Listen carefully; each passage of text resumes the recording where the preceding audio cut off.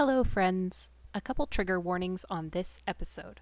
In the Bedroom deals with an abusive relationship, and A Beautiful Mind is about living with schizophrenia. Listen at your discretion. Now, this is the moment you've been waiting for. The nominated are for the Best Motion Picture of the Year. And from an abundance of excellence, we have nominated. Well, we come now to the final award of the evening, the one for Best Picture. And here are the nominees for Best Picture of the Year. When we're at the movies, we're not alone. And the Oscar goes to... And the Oscar goes to... This seemed like a better idea in rehearsal.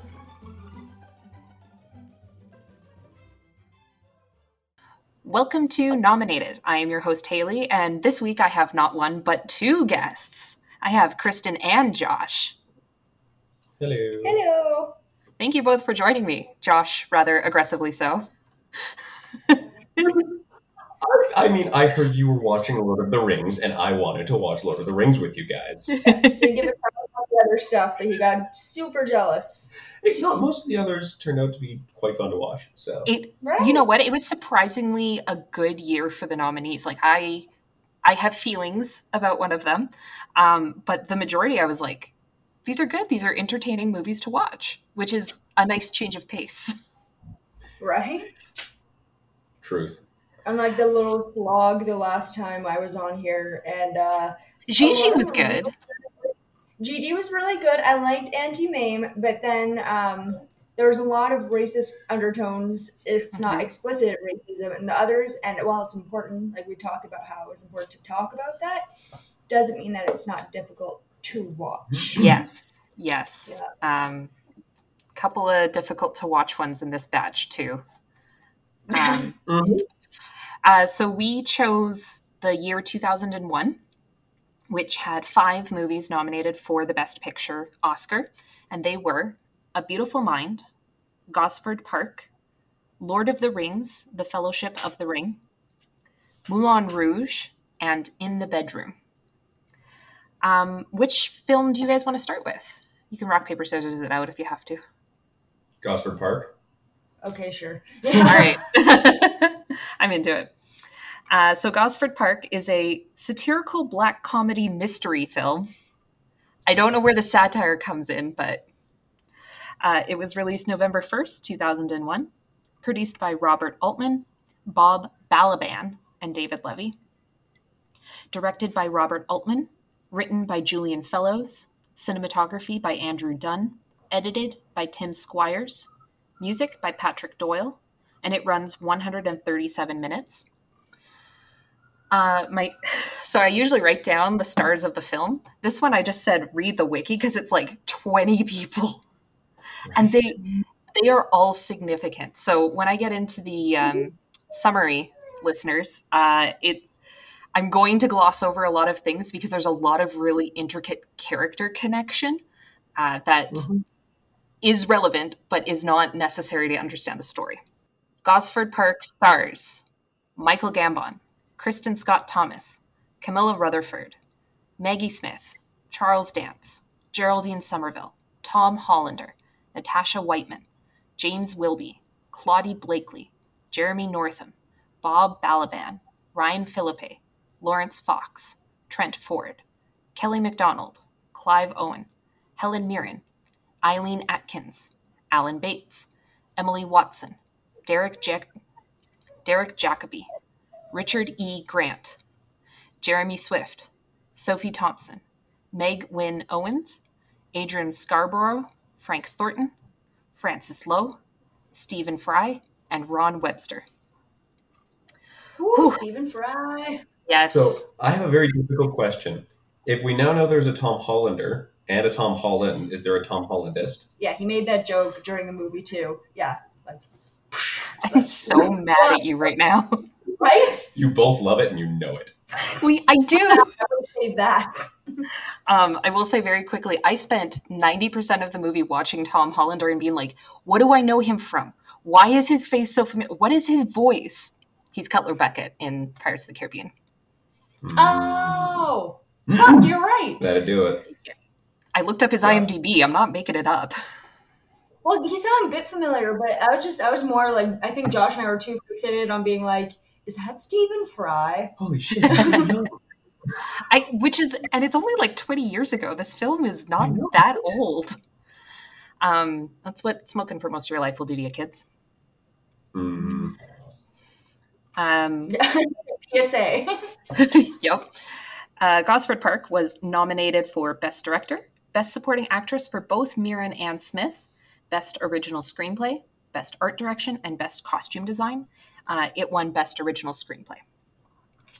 So the story of Gosford Park, it's a very Agatha Christie start to a film where a bunch of upper-class white British people in the 1930s arrive at a hunting party. They've gone to someone's like country house, and they're going to have a hunting party. And so you meet a bunch of servants, you meet all of the people that they serve, and all of these weird interactions. There's like the head of the family who's invited everyone, and everyone relies on his money. And some of them are trying to beg for more. Some of them could care less about him. There's an American from California who's making a Charlie Chan film that's a mystery film. And so he keeps calling California to talk to them about casting and things like that. You've got the servants who know everything about everyone and live vicariously through their masters and try to navigate those intricacies. You've got a valet, or valet, as they say, who does not know how to do his job and seems to think he's more important than he is. That's Ryan Phillippe's character. I forget what his name, Henry Denton. Yeah. So we kind of get our general cast of characters. Again, I'm not going to go through each one individually because there's a lot of them. It's absolutely worth watching this movie. And shoot, what happens next? Oh my God, I should have written better notes. So they all arrive and they're having dinner. The servants have dinner first, and the valet, Henry Denton, that nobody really trusts or understands, starts prodding at the other servants like, oh, was everyone, like, were your parents servants, or is this like a job you come by honestly through your heritage? Turns out one of them actually grew up in an orphanage, was not necessarily an orphan, but grew up in an orphanage, which is very awkward for everybody involved. After dinner, there is a silver carving knife missing. Everyone's trying to find it. It's not really that big of a problem upstairs, but downstairs they're very concerned about it. Henry Denton, the valet, again, he manages to worm his way into Lady Sylvia's apartment or rooms. Lady Sylvia being the wife of our main character,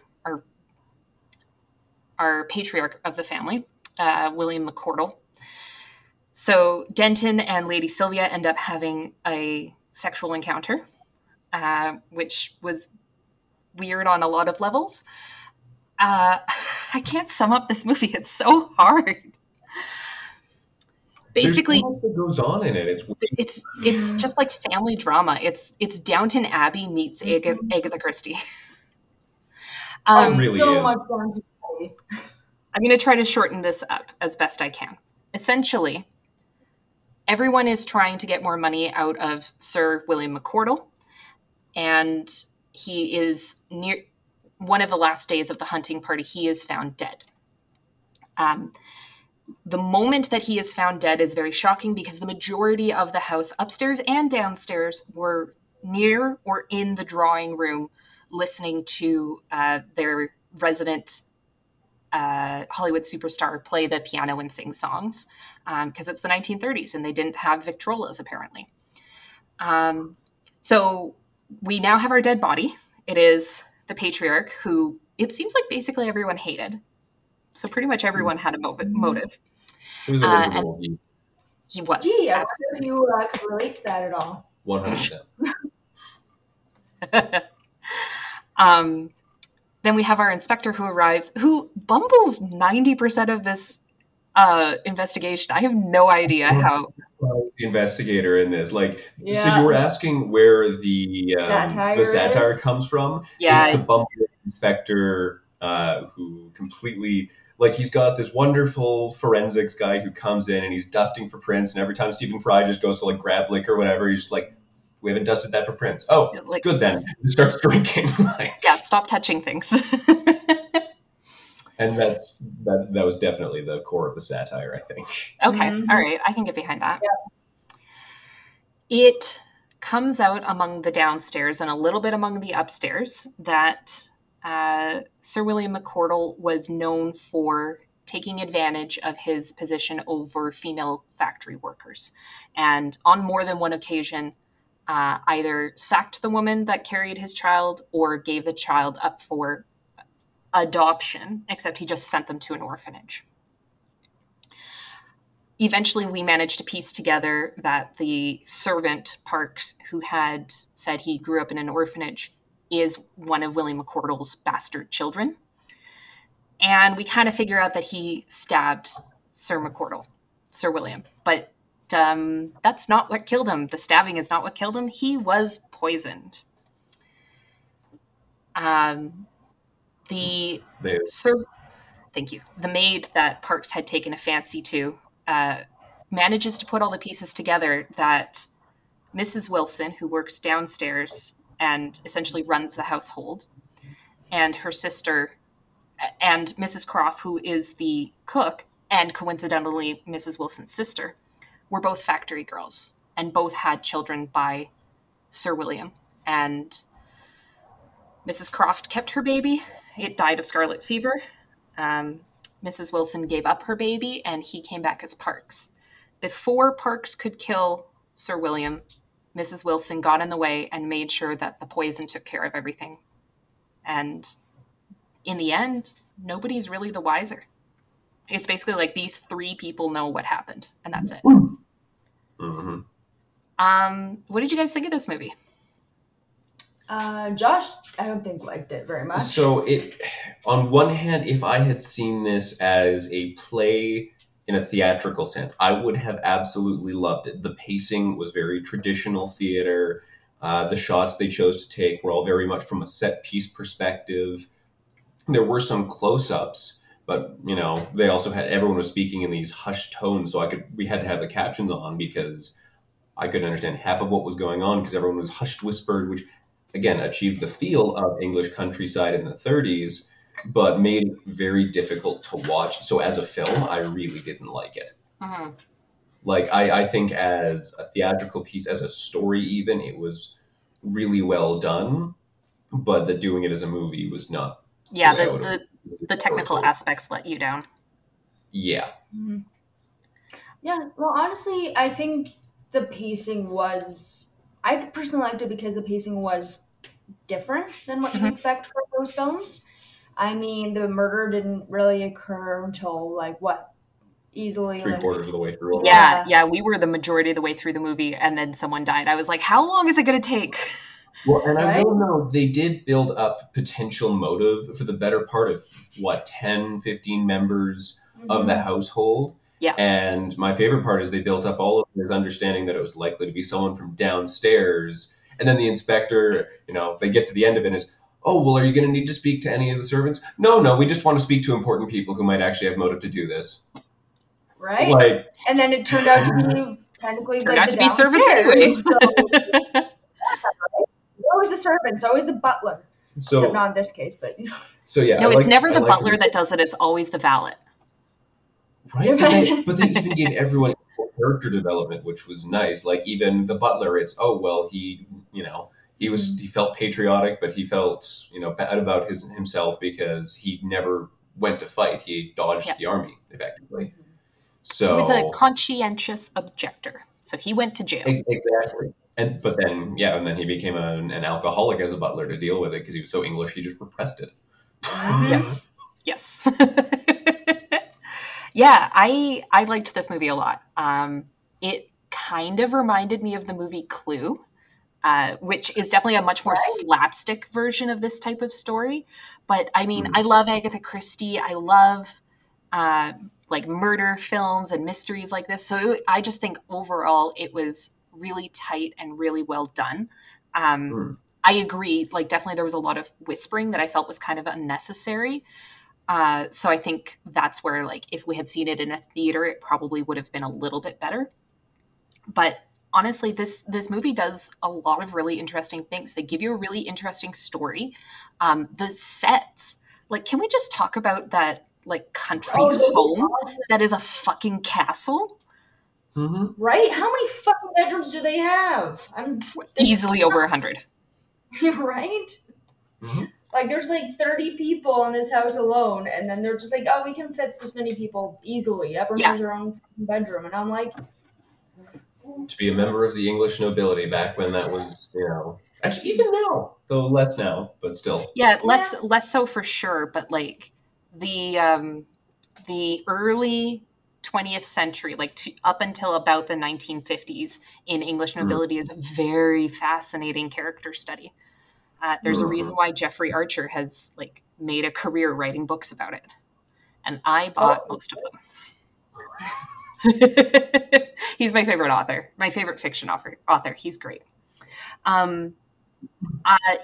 Like so much work went into this film that you can see, and the story effectively holds it all up, because sometimes you get a film that looks gorgeous, but you feel let down by character or by the performance. It holds up in so many ways. I will say, doing an effectively authentic period piece in 2001, and just going a very classic. I think maybe that's why it felt more theatrical to me, is because they used old-fashioned props and costuming and all that sort of stuff. They were very true to source material, and I think that's part of why the pacing I wasn't the hugest fan of in film, because pacing for that kind of story has to be deliberately slow, because it's kind of emphasizing just that mundanity and that normalcy of that way of living. Oh, for sure. And you know what? Honestly, I can't get enough. Like, it's what contributes to all what Josh was saying was the shots. And this is coming from my film background, right? That it seems so theatrical, I felt like I was watching like almost a play. Even that last shot where, first of all, also, as a side note, I also loved how the ending didn't, like, nothing got really resolved. Nothing was resolved. Yeah, like the audience was let know. It was a common theme in this year's nominees. But that was totally the style. That's what they were going for. And but that ending shot where you can see, oh God, what's the wife's name? The one that the Lady bitch Sylvia. That kicked the dog. Yeah, Sylvia. Fuck her. The bitch that kicked the dog. They're so mean to that dog. I know. Like, nobody. He is a little bastard, but like, you give him some good training and he's fine. He just has a shitty owner.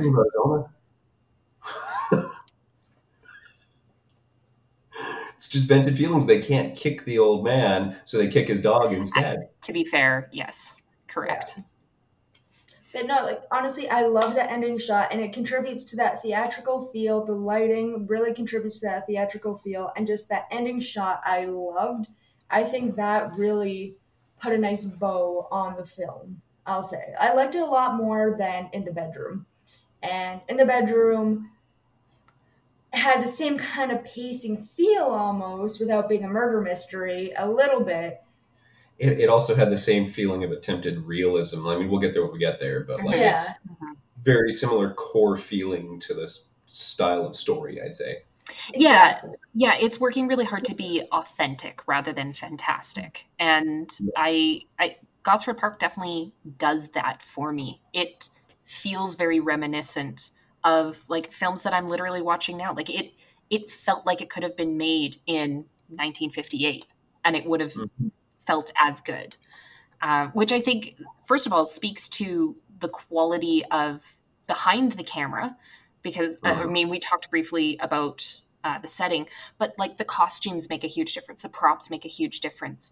Felt very natural for what you had gotten inside one of those houses, which is a really hard effect to achieve. Oh, even the sound. Remember that Josh, when we were watching it together, basically I made a comment about how when they're celebrity, the little house celebrity, was playing the piano and all that. The audio I noticed was very different from what I was hearing prior, right? It almost sounded like I was hearing a recording from something of the 1950s, 30s, whatever it be.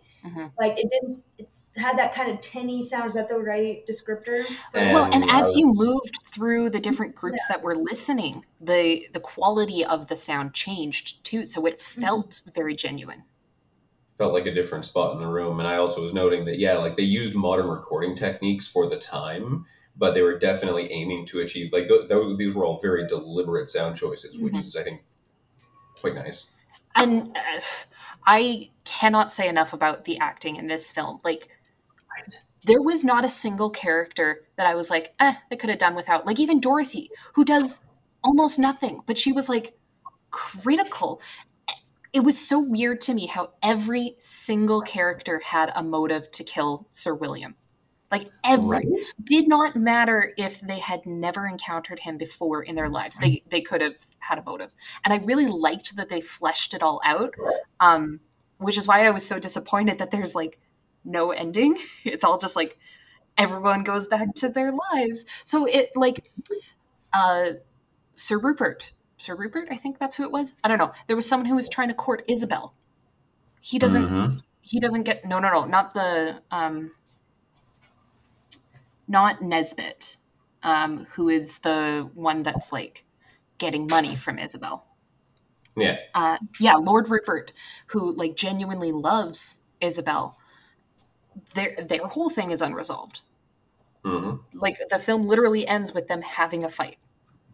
And I want to see more. I actually wrote in my notes, I would love to watch, like, a full season of, like, 13 episodes of this. Because you could do so much with these characters.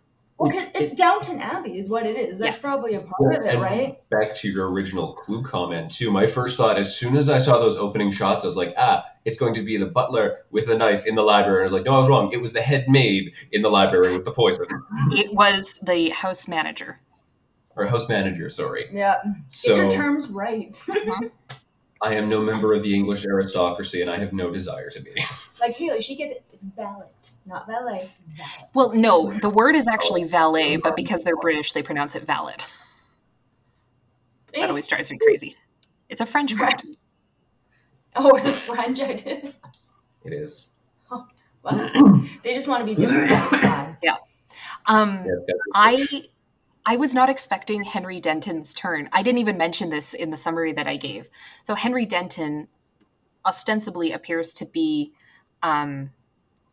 Weissman, the Hollywood producer. He's like, oh yeah, I'm Mr. Weissman's valet. As it turns out, he's actually an actor researching a role for this Charlie Chan film. But also he's just like a fuckboy, which is not an exaggeration. He doesn't necessarily fuck everyone, but he is looking to get his dick wet at every turn. Like, Weissman asked him, will I see you later tonight? And he's like, no. But clearly this is like a long-standing thing that they have between the two of them. He sneaks his way into Lady Sylvia's room. He assaults Mary, which I feel very bad for Mary because, like, what the hell are you doing, dude? And, like, it was a very genuine response that you could have expected at the time, which is, sorry, but you're a housemaid and you're going to have to just accept that that's going to happen sometimes and grow some thicker skin. And I was like, wow. Which is... That's a whole thing. Yeah, we're going to leave that one. Yeah. Yeah. But I will say, good for Sylvia for after the murder and he tries to get into the bedroom again and she's just like, just wait here for a second. And then she just... You're talking about Elsie. Elsie, sorry. Which, okay... Another thing I didn't get to put in the summary, they're in the middle of a fancy dinner. People are ganging up on Sir William, and then Elsie, the maid, who, as it turns out, is having a sexual relationship with Sir William, defends him by calling him Bill, and everyone's like, welp. So she's convinced she's going to get fired, but then the murder happens, so she can't actually leave.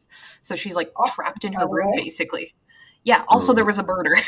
Like, yeah, right. So much happens in this film. Just imagine, Kate. Just take a second and imagine if you were working somewhere, probably for a long time, then you get fired because of a sexual, like, office romance with, like, say, your boss. And then a murder happened, so the cops are like, yeah, you just got fired, but you can't leave. Actually, funny note. So the reason she was getting fired was not because she was having an affair with him. She got fired because she spoke out of turn, and that's more important to the English. Yeah. You can have affairs with whoever you want as long as you don't cause a ruckus, you don't make a fuss, and your partner is just blasé about it. Stiff upper lip. Exactly, but you speak out of turn. You violate And the she social called him contract. Bill. Exactly. How dare she? Yeah. But that's just it. Those two things. It's all right. You're gone. You no longer fit into society. But I'm just saying that you're missing a point. How awkward would it be if, like, Oh, so awkward. No. When you get fired and you have to stay at your workplace, you have to like continue working. With your dead employer that you were sleeping with, yeah, that would be a little awkward. Right. I do, after a year of COVID, I do feel for Elsie with the, like, I've read all of my magazines. Please give me anything to read. Because at least now we have, like, Netflix. Yeah. And, like, video games and stuff like that. No, this poor woman had 2 magazines. Right? Not even, like, a full book. She had 2 magazines. Oh my gosh. And she said she read them twice, and I'm like, how long did it take you to get through these magazines? I mean, back then you would have read what you had access to, and if you don't go, like, if you're not allowed to go to the part of the house where the books are, you're SOL because you just gotta, like, you would have magazines because you'd order things out of them. You didn't have the internet, right? Yep. No, I understand that, but and you know what? It really isn't that different. Like, who hasn't been stuck at a doctor's office for longer than they thought they did? And then there's like those awkward magazines that nobody wants to read. Suddenly, it's the most interesting thing in the world. Like, ooh, I look at these deals on staplers. I weirdly. Sorry. Okay. Also, for your listeners, we have a puppy who is apparently just really upset that we're not paying attention to him. We have special guest Gibson. Yeah. So He's an adorable little corgi and also a very large butt. yeah, he's got a corgi butt. What do you expect? Personality and physically. I just don't know how much of it you can get through. So you can either cut this whole little speech out or I'll decide. It just depends on what it sounds like. So no big deal. And runtime. yeah. Yeah. It's a great movie. Gosford Park is a great movie. Definitely worth the watch. That it gets a gold star in my book. I'm going to come back to it a few times, I think. That's fair. Yeah. It was superbly well done. It was amazing. Now let's get the really crappy one out of the way in the bedroom. Oh, I thought Miramax? You didn't like Miramax? it's very funny that you started with let's get the crappy one out of the way, and I was about to say Moulin Rouge. Don't you start, girl. Okay, we'll get into that. In the Bedroom is a independent crime drama released November 23rd, 2001, produced by Todd Field, Ross Katz, and Graham Leader, directed by Todd Field, screenplay by Todd Field and Robert Feistinger, and it was based on the book Killings by Andre Dubus. Cinematography by Antonio Calvache, edited by Frank Reynolds, music by Thomas Newman. It runs 131 minutes. It stars Sissy Spacek, Tom Wilkinson, Nick Stahl, Marissa Tomei, William Mapother, Celia Weston, William Wise, and Justin Ashforth. God, I could not get my mouth around that one. Right? Justin Ashforth. It was nominated for Best Actor for Wilkinson, Best Actress for Spacek, and Best Supporting Actress for Tomei, and Best Adapted Screenplay. It won none of them. So In the Bedroom is the story of a somewhat idyllic Maine town where a husband and wife and their late teenage, early adult son are getting to know his girlfriend, who has 2 kids and an ex that is a bit of a problem. One day, Frank returns from Natalie's house with a black eye, and his dad, Matt, is patching him up. His mother, Ruth, is beside herself, trying to convince the 2 men that they need to call the police, that really her son should not be assaulted just because he's spending time with his girlfriend. A few days later, Frank is dealing with an interview for school when he gets a phone call from one of Natalie's children. He rushes over to Natalie's house, finds the house just destroyed, smashed. There's just stuff everywhere. Natalie keeps saying, well, he didn't hit me, which it doesn't make anything better, but... What Prince Charming. Yeah, exactly. Frank says, we have to call the police at this point. Like, you can't continue living through this. This is not fair. Richard, the ex-husband, returns. Frank convinces Natalie to go upstairs with the boys. There's an altercation between Frank and Richard shoots Frank. Then we go through the funeral scene, and we start to see Matt and Ruth grieving, attempting to heal in their own ways. They go to a cabin with some friends, see if that helps them relax. They eventually go to Richard's bail hearing, where he is released on bail because the judge deems that he is not a risk, because Natalie doesn't have a boyfriend right now, and Natalie didn't actually see the gun go off. She just heard it. So that, in theory, would mean that the whole situation is being downgraded from murder to manslaughter, which is a real slap in the face to Ruth and Matt. We follow them over the course of the summer. Healing's hard. I'm not going to try to sum it all up here, but they give us a lot of really interesting vignettes. When finally Willis, one of Matt's oldest friends, says, do you remember that woman about 7 years ago who threw her husband off the river, or threw her husband in the river with cement shoes? Yeah. Well, she's working at Sears now. Oh, so maybe you could get out. The two of them hatch a plan, and Matt finds Richard in the small area that he's working in the dive bar, and effectively kidnaps him at gunpoint, takes him out to Willis's cabin, and shoots him. Matt and Willis bury the body, and Matt drives home, and the film closes with Ruth asking Matt if he went through with it, and then making him breakfast. I'm interested that you didn't like this movie, Kristen, because I loved it. I will say this, is that I liked what they were trying to do. I think they were successful what they were trying to do, but my own personal biases of just like personal taste, I should say, not biases, kind of got in the way of it. I liked that it attempted something you don't really see much, because you always see these movies that are based on like, a woman in trouble, you have the guy with a hero complex who tries to save the world, and then it's like, or save the girl, not the world. Could be the world. Save the cheerleader, save the world. Yeah, exactly. But, tries, but it focuses on them. Like that's the protagonist.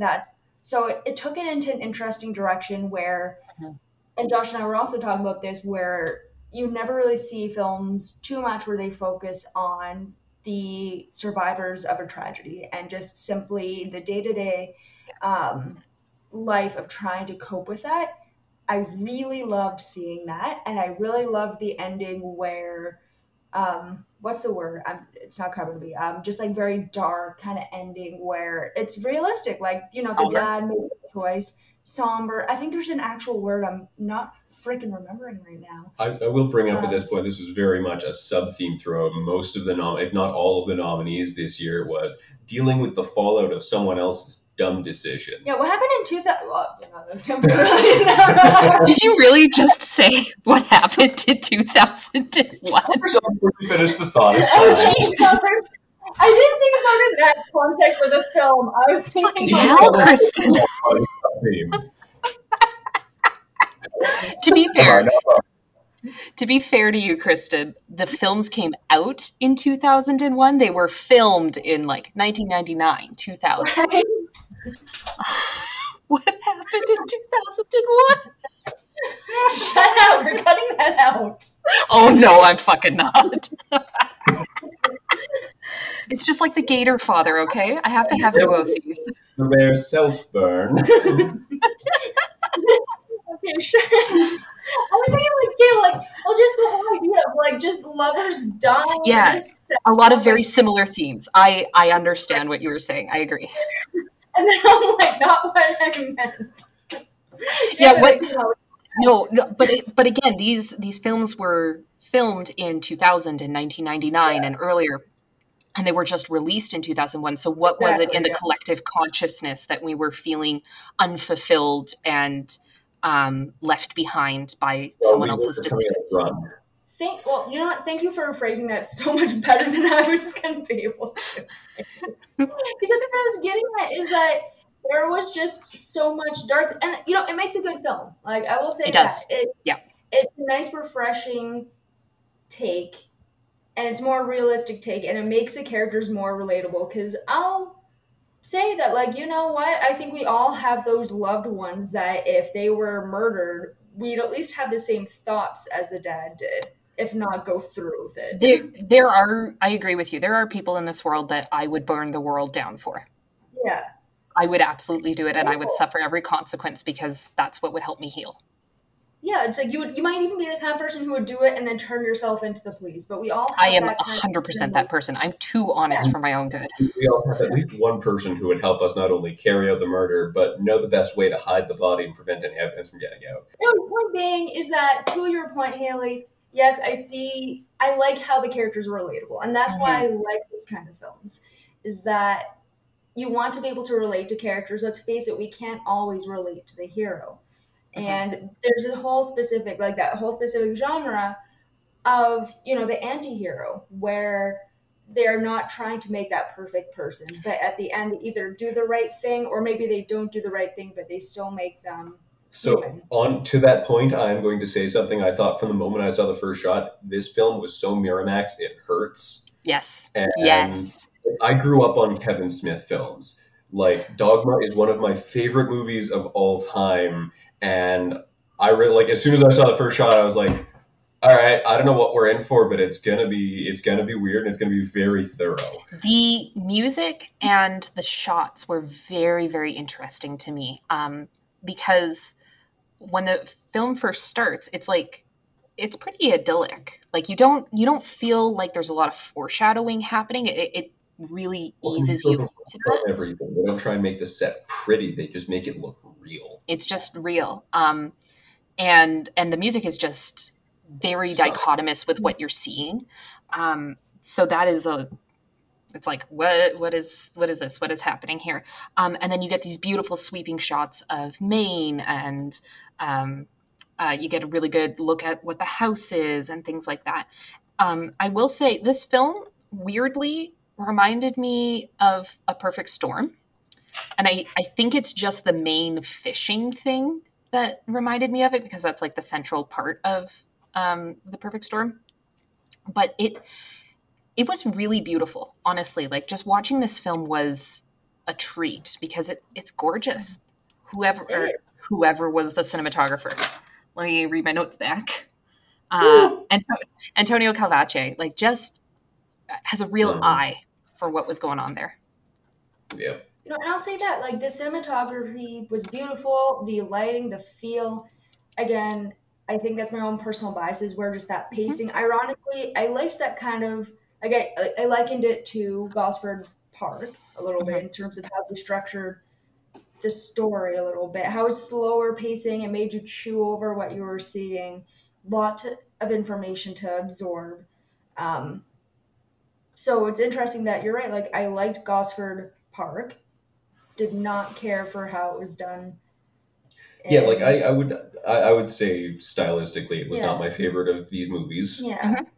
It's, I don't know, I think it was just, I loved the concept of it, and maybe that's why I got my hopes up. I made that fatal error that some viewers make when they go and get excited, and you got your hopes up for In the Bedroom?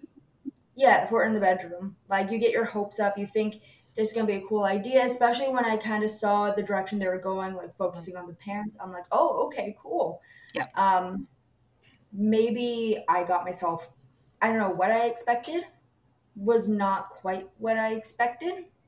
And I don't know if that's the fault of the team that made the film or if it was on me as a viewer, right? One of the things I have learned about myself doing this podcast, and especially like watching the movies for it, is like many millennials, I rarely will just watch a movie. I tend to like fidget and play with my phone, or like you guys saw me while we were watching LOTR. I started crocheting at one point. Like I'm always doing something else. And for me, the mark of a movie that's got my attention is I don't do anything else. And that's what happened to me within the bedroom. I had like a couple 10-minute moments where I was like, okay, I'm going to do something else because it's like lost me. But in general, periods I started to break out at, because I was like, they had these natural lulls in the story where it was like, know nothing's happening for the next little bit. Yeah. And that's kind of on purpose, where it's just, anyway, I'll shut up. No. That's very helpful, because that's exactly what I was going to say too. And the majority of the movie, I sat there and I just watched the movie and I didn't do anything else. And I definitely was worried that they were just going to give us vignettes and we weren't really going to see any kind of like healing or resolution in a way. So I like that we got the resolution in the sense that they killed the man that killed their son, but they're not healed. They don't feel better. This is not the end of the story. They're kind of like leaving us hanging, and I liked it. Yeah. To that point, what was Josh? Josh pointed out a really interesting thing in the film, and I'll have to, give credit where credit's due. I, unfortunately, like I You've said, never done that before. Rude, very rude. Anyway, we're saying that after their son was killed, the dad put the Band-Aid on his finger, like he got clipped or bit by the lobster, and he was bleeding, so he put the Band-Aid on, and then after the murder, at the very last shot, you see is him symbolically taking this Band-Aid off of him, pretending that everything's okay, having finally gotten his revenge and going, well, I still don't feel better, but at least that's the end of that. Yeah. Right? Like, I'm not bleeding anymore. No, the healing process might be able to start to begin. Maybe. I don't know. Yeah, so. Totally. Also, I love the outrage on the best friend's face when he's like, that wasn't the plan. We were going to kill him deep in the woods, not on my front lawn. And I was cackling for 5 minutes where I was like, yep, that's good friend right there. He's like, come on, man, do this where we don't have to get blood splatter on things. It's nice when a serious film gives you that moment of levity and like lets you breathe. I fully was expecting when Willis came and took the bags, I was like, oh, they're actually just going to help him skip bail and make him leave. No, they're not. Never mind. He wanted to get up as much as possible so that he could crush him as much as he possibly could, because he wanted to be very thorough in the way he did that. And I was like, from the moment he was like, get your bags, I was like, oh, he's fucking with him. Oh, he's fucking with him. So especially when he left the plane tickets and then had him drive in the other direction from the airport. Amtrak, they were train tickets in the end. It was that's the thing, he kept saying like, oh yeah, you're gonna get on a plane, but the thing that he left behind was a train ticket. Yeah, so many little signs like, no, he's gonna kill him. I don't know how or where, but he's gonna kill him. So the credit where credit's due on there. I think they did a lot of really interesting stuff in what they were trying to set out to do for that film. There were a lot of turns that we didn't expect as an audience. And that's good. That's what you kind of want to see. But, getting backtracking a little bit, I'm interested to hear where you guys were talking about how you both had a couple moments in the movie where you lulled, right? And you kind of start to lose the interest. You start to crochet. The first major one for me was when he came home from work after they'd gone through that initial series of really painful vignettes following the funeral, and it was when he came home and we just saw her smoking on the couch, not doing anything. I was like, we have a solid 10-minute intermission here where we're going to see her dealing with her grief by actively refusing to deal with it. Yeah. So there were a couple of little moments like that. I honestly can't think of them specifically. But yeah, I think that was one when we were just like watching her watch things. That would lose me a little bit. The trial or the bail hearing and the aftermath of the bail hearing just got really difficult to watch. So I walked away for different reasons on that one. Yeah, it was only like 2 or 3 moments where I was just like, okay, I'm mentally checking out for a second. It's weird because I also zoned out over the Bale scene. Like, we came back afterwards and I was like, wait, I missed something, didn't I? Like, my brain refused to focus on this, and now I don't know what's going on. And it was like a big freaking deal about what happened in the Bale scene. Like, but that almost captures that sense of just overwhelming shutdown that they were trying to convey for the parents of just like, you've been fighting, like you just lost your son, you've been fighting this uphill battle with everyone in your life and everything that's going on. And then you're sitting at this hearing and you're just like, wait, what? He's getting released? Mm-hmm. The fuck? Mm-hmm.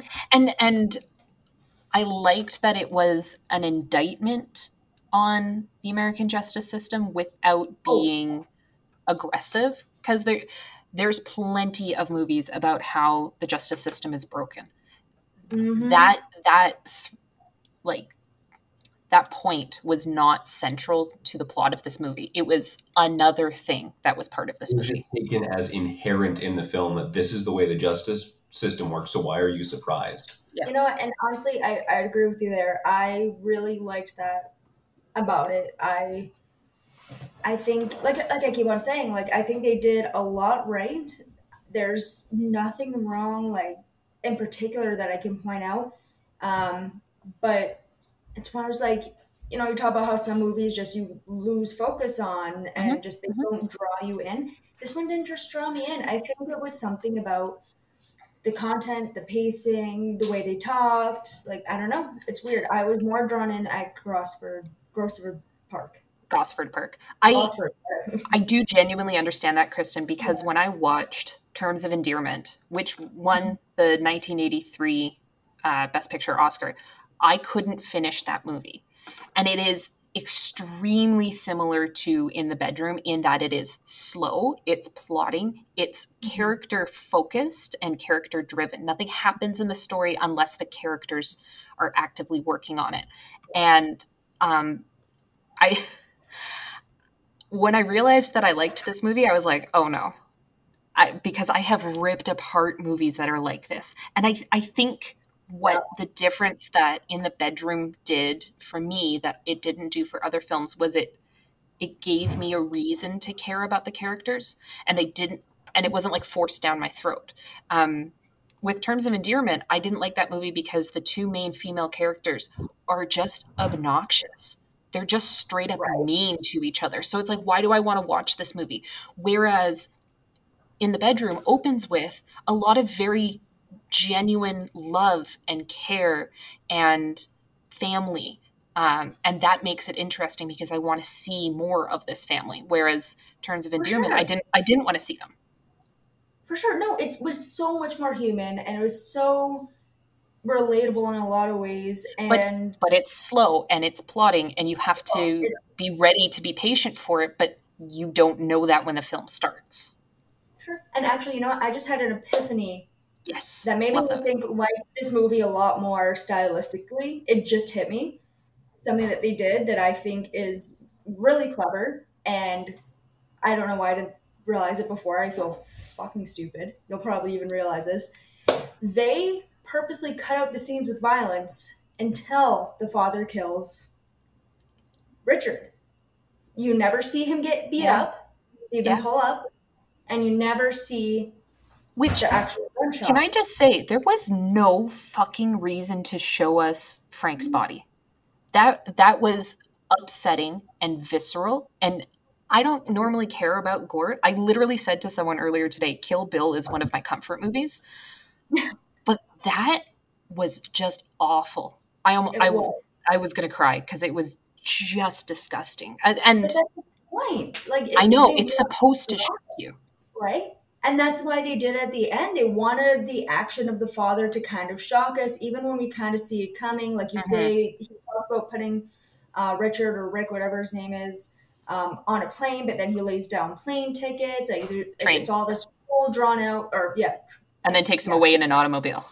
Yeah, right? Like, it's a whole fucking thing. And they want to shock the viewer, right? And also, the only, like, then you also see the son, and it kind of creates this parallel, right? Between that. But I think they just really want to draw that dramatic effect of the father shooting the sun. Josh, are you getting a snack right now? I made sure to buy a snack so that I wouldn't be messing up the recording. That's why I got pita bread. You can pair it and chew For quietly. fuck's sakes. Oh my It's really gosh. snacky, okay? We probably should redo the intro and explain to people, by the way, like a lot of this dialogue between Josh and I, we're a couple for any one of your viewers. They can hear it. They can hear it now at this part in the podcast. Like, They heard it early on too. It was just a little bit less explicit. and I will say it's relatively obvious because the two of you like clearly are coming from one sound. So Yeah, that's fair. Yeah. Anything else you want to say about In the Bedroom? No, I feel stupid that I didn't make that connection earlier. I didn't make that connection, so. I don't have much to add from this from a film perspective or a story perspective. I love Miramax films. Yeah. So this was not one of my favorites, just because it was a really good list of movies this year. That's like I still think this is fourth on the list for me, but only by virtue of the other three above it are actually really enjoyable films or favorite films for me. So yeah, this, I like it. Good year. This movie shot to very high on my list very quickly, which was surprising to me. What film would you like to do next? We've got 3 to choose from. Oh, the 3 most, like those are the meatiest ones. Right. They are. I say we leave Fellowship to the end. Okay. That's a whole beast in its own. How about we tackle Moulin Rouge? Yeah, since you said this was your lead. So great. Moulin Rouge is a jukebox musical romantic film. It was released May 9th, 2001. It was produced by Martin Brown, Baz Luhrmann, and Fred Barron. It was directed by Baz Luhrmann, story by Baz Luhrmann and Craig Pierce, cinematography by Donald M. McAlpine, edited by Jill Bilcock, music by Craig Armstrong. It stars Nicole Kidman, Ewan McGregor, Jim Broadbent, Richard Roxburgh, John Leguizamo, Jack Coman, and Carolyn O'Connor. It was nominated for Best Actress for Kidman, Best Art Direction, Best Cinematography, Best Costume Design, Editing, Makeup, and Sound. It won Art Direction and Costume Design, which is kind of not a surprise. Not at all. So Moulin Rouge is the story of a 1899 bohemian or attempted bohemian who travels to Paris, accidentally gets himself involved in a acting troupe, falls in love with ostensibly a stripper come prostitute, who is trying to become a real actress. And one of the ways that she's going to do that is convincing a wealthy duke to invest in the Moulin Rouge, the cabaret nightclub that she currently works in. Unfortunately, because she has fallen in love with the writer as well, the two of them try to hide their love affair. They don't really work that hard at hiding it. Everybody knows, and the Duke eventually gets jealous. Christian and Satine struggle through their relationship. Satine goes back and forth on following her heart and her true love and doing what is right for the Moulin Rouge, for the cabaret, and for everybody else involved. Unbeknownst to most people, Satine is also fighting some kind of disease. It's not actually named, but she's dying slowly. Oh, is it named? Please, Josh. Yeah. It's consumption tuberculosis. Okay, no. Consumption is not an actual disease. It's what we called things when we didn't know what it was. Yes, but it is generally inferred and expected that while they called it consumption due to lack of understanding, it was actually TB that was killing her. Yeah. Consumption could also be diabetes.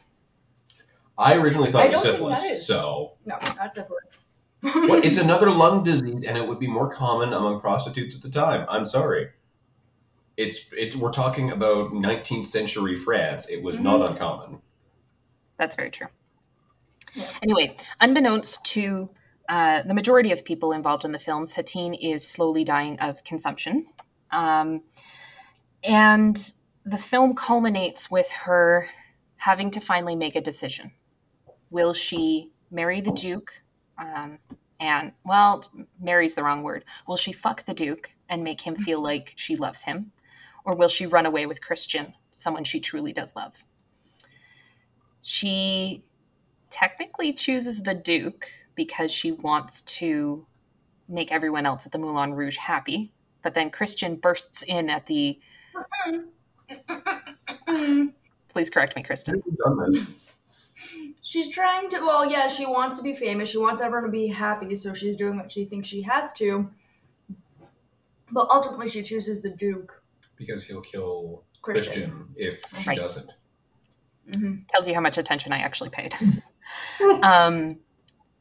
Christian bursts into the scene, quite literally, on stage at the height of the cabaret that they've been rehearsing and writing for months. And he and Satine sing a song for each other. And they're in love, and it's wonderful. And then the Duke almost has a chance at killing both of them again. But then the curtain closes, and Satine succumbs to the tuberculosis, and she worst timing ever. Basically dies in Christian's arms, which is really upsetting. And then Christian says he will write their love story so that no one will ever forget it. And it's very pretty. Yeah, it is. I have to say, I did not know that what is the phrase? The greatest thing in life is to be loved and to love in return. Or, yes, to love and be loved in return. That is like the most basic white girl, like, put it on a wall phrase. I did not realize it came from this movie. Yep. Don't know, there's a lot of, I'll admit that, there's a lot of basic white girl content in there. As a basic white girl, I am not going to hate on it. Like, I love that kind of stuff, and I'm not going to be that person who's like, no, there's better things to do or anything like that. No, this is enjoyable. It's a fun film. It's got a lot of songs that people can sing along to. It's romance. Like, people love this. And I will say, one major note, Ewan McGregor has puppies, man. Oh my god. Like, I have always enjoyed Ewan McGregor in anything I have ever seen him in. The man is an absolute treasure. Let's all just take a moment and to the sassiest Obi-Wan. But when I heard him sing, the first time I was like, oh, damn! The dude can fucking sing. No, I totally agree. Ewan McGregor is just a friggin' delight. It does not matter what I'm watching him in. I love him. Men Who Stare at Goats. That's one of my favorite roles of his. It's a stupid film. It is a very stupid film. But I love it. Oh gosh. You never know what to expect out of some actors. Like, all of a sudden, like, just finding that film that really displays their talent, like his singing, and you're like, fuck, like Gerard Butler. I only saw him in like really shitty rom-coms. Or action films. Films. Yep. But then I know him as an action guy. The Opera, like him in Phantom of the Opera. Jesus Christ, that guy. I'm pretty sure he got some straight operatic training specifically for that role, because like he knew how to sing beforehand, but he took it to a whole other level with that. And it's like Hugh Jackman's another great example of someone that you can see in very compartmentalized forms, but he is just an incredible actor. Like Nicole Kidman also is another really good example of that, because like, I really enjoyed watching her at the beginning of the film because she totally bought into the absurdity. She was in it. The Spectacular, like, you can see she's going ham the whole time, and it's great. And then exactly, and then you can turn around and you can watch her in some of her other stuff. Like, the only movie that comes to mind is Australia, which is not a good example. It's a bad movie, but like, she's very genuine and very committed in that movie, and it's a great thing to see. So I wrote down why I think I don't like Moulin Rouge. The first thing that really bothered me was the pacing. It's really, really frenetic for like the first half hour or so when you're like being introduced to the Moulin Rouge and to all your characters and things like that. And then you get into the like, we're hiding our romance away. And then it gets into like the really deep romance, and it slows down and it loses me there. I usually get lost in romance movies. That's just a me thing. And then it never goes back to that absurdity, which I missed, because I felt like you started me off at such this high pace and like huge energy and like weirdness, and then you took all the weirdness away, and it became just a straight up love story. My only counterpoint to that is I agree overall with the pacing comments, except for the Roxanne musical number. That was going to be my one thing, was that Roxanne is the only scene that I sat down and was like, oh my God. It's that. So like the opening and Roxanne, those are my two parts of the movie that I liked. The rest of it, I don't like the lovers having to hide their love story. I don't like the Duke. The Duke really, really upsets me as a character, and so it becomes hard for me to watch. I know, but like in a way that I'm just like, so yeah, there's just elements of this that I didn't like. Something that sometimes bothers me, sometimes doesn't, and just bothered me in this situation is the like subtle music references. Like when they start naming different songs and things like that. And I'm just like, okay, we get it. Like you know how to read a song catalog. That's what it felt like to me. Well, sometimes it can be done really well. I just didn't feel it this time. They were also bringing in bits and references to songs earlier in, like it was meant to be this final climactic tie-in of all of their musical cues and artists and all that stuff. So I get why they did it. I get what you mean, though, where for me, I loved it from a technical perspective as a musician and a writer, because it is not easy to layer all of those things and still make them sound good and clear and get your point across, and to do it well with all of those layers is always really cool. Like that's excellent spectacle. I mean, I will caveat that I don't like musicals. I have never liked musicals. And I'm the same. So I think that's part of why I struggled with it, because it's based on La Boheme, which is one of my less favorite operas. Actually, I don't really particularly like La Boheme, which is why I don't watch Rent, because it's La Boheme and I don't like it. And I have no idea what that is. Honestly, neither do I. I have heard these terms because, well, I'm aware it's an opera, but that was always the part of the theater history stuff I zoned out of. Was like we started talking about opera, and I was like, got it, opera, all spectacle, no substance. I am bored already. And that's Moulin Rouge in a phrase. Character content, generally, yes, I'll give you guys that. Okay. Is that character development is very basic. That's not why I love this film. Yeah, tell me why you love it. I want to love it. I love this film because it is the most amazing, like how they use color, lighting, the amount of work that got into the dances. They made the most of their medium. They honestly, and Josh and I got into this big debate about spectacle, and you say spectacle almost like it's a bad thing. Well, it's because Haley and I have traditional theater training and stuff where we learn plot, character, thought, diction, music, spectacle. Spectacle stays at the bottom. Thanks, Barry. Thank you. So the reason why I love Moulin Rouge is because we're talking about spectacle and how spectacle is at the bottom tier for theater, but it is completely different medium. And that's one of the biggest things that I take away when people tell me, hey, this was like, kind of an example. People say, hey, this is a movie based on the book. The book is way better. Apples and oranges, honey. They do two completely different things. Film was born in spectacle. The idea like, hey, look at this moving picture. This moving picture now has sound. Look at the color. Isn't this cool? Look at the CGI that we can do. Even like Gosford Park is spectacle. Downton Abbey is spectacle. Like the whole thing is that it's a different kind of spectacle. And you're talking about how you didn't really like how it went from this frantic pacing to, slowing down. Well, it's because the different types of spectacle serve different purposes.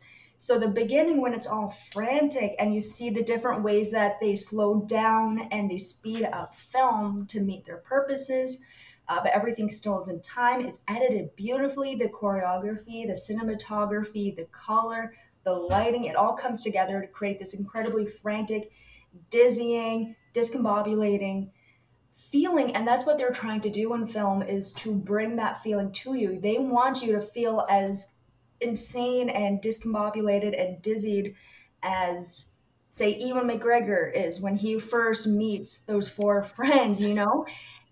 When the Argentinian falls through his ceiling. Right? I love that because they want you to feel what that character is feeling. And that's the strength of film in a way that theater's strength is its immediacy, its anchoring in reality. Film doesn't have that. It's never going to have it. So whenever you have a film, like they wouldn't be able to do that film well. If they tried to make that film realistic with its story and setting, like it's set in the Moulin Rouge, which is, you know, obviously, as many people should know or might know or do know, or maybe they don't know, is obviously a real place, right? And it's known for its reputation for that kind of hectic, manic energy. So, of course, as you're being introduced into this world, the same as a character, you're going to get discombobulated. They want you to feel insane.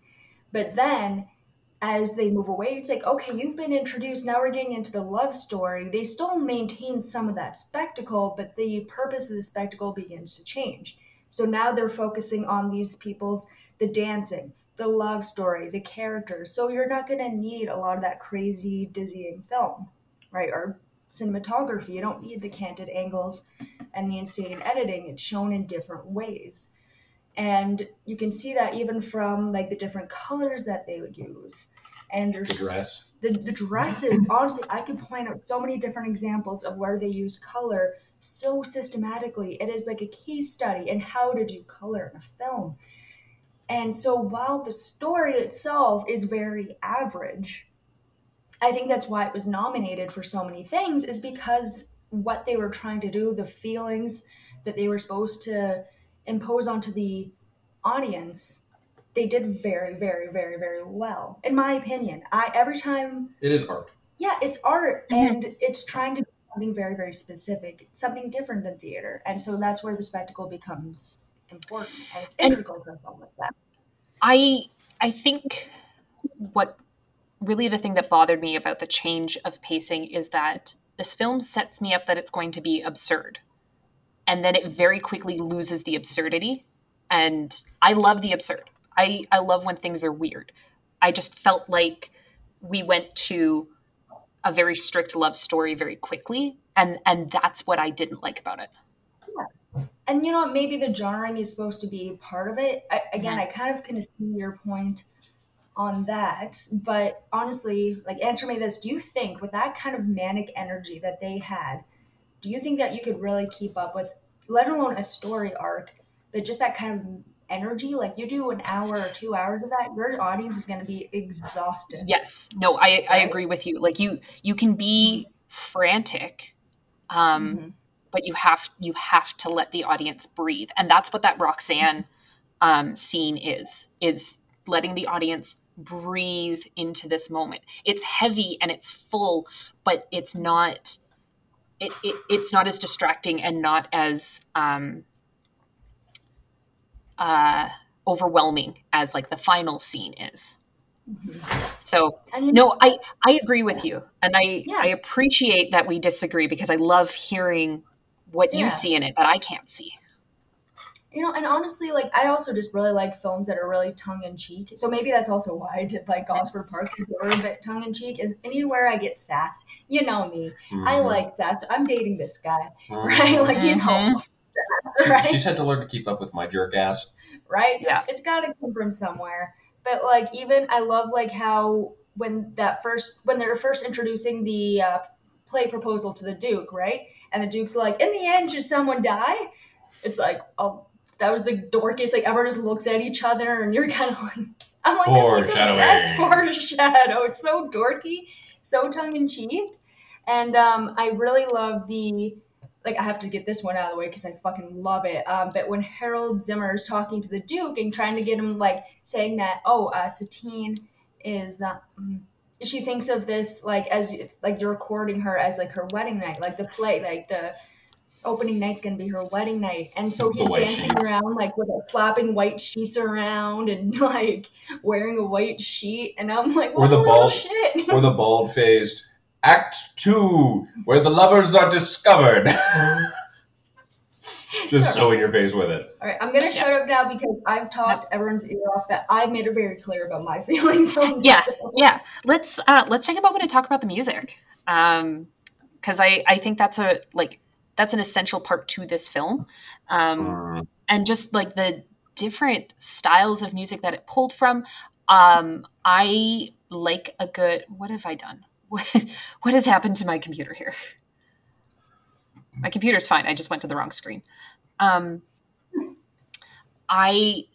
really like how they take songs that people know and they turn them on their head and they make it sound entirely different. Like you don't realize that you're listening to, I don't know, Material Girl. You don't realize that it's Material Girl and Like a Virgin until they start actually saying the words. And it's like, oh, right.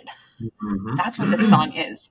I mean, Roxanne is genre covers, even more so when they are done in this over-the-top style. Like, I personally would say that I don't like the musical styling, but that's because I'm a kind of a pretentious dickhead when it comes to my music tastes. But at the same time, I can respect the showmanship of it, of the composition, of the layering I mentioned earlier with the way they do a bunch of things, the blocking and timing of incredible the dance to the music always astounded me, because I'm like, and then that's one of the things that I think is the strength of this as a film as opposed to being an actual opera or play, because you cannot get that perfect level of synchronized choreography to upbeat music with those impactful shots for each of those moments. You can't do that with a play. So I think that is definitely one of the strongest parts of this film, is the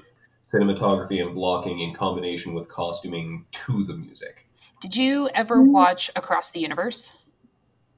Yes, in high school, and I hated it because, one, I don't like musicals, and two, more importantly, this came out while I was in high school, so I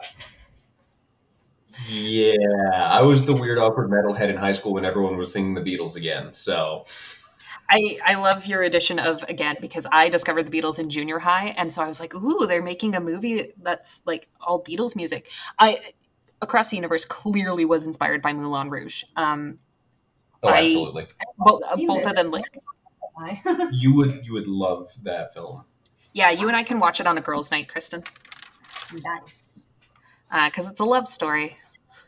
Aww. Yeah. I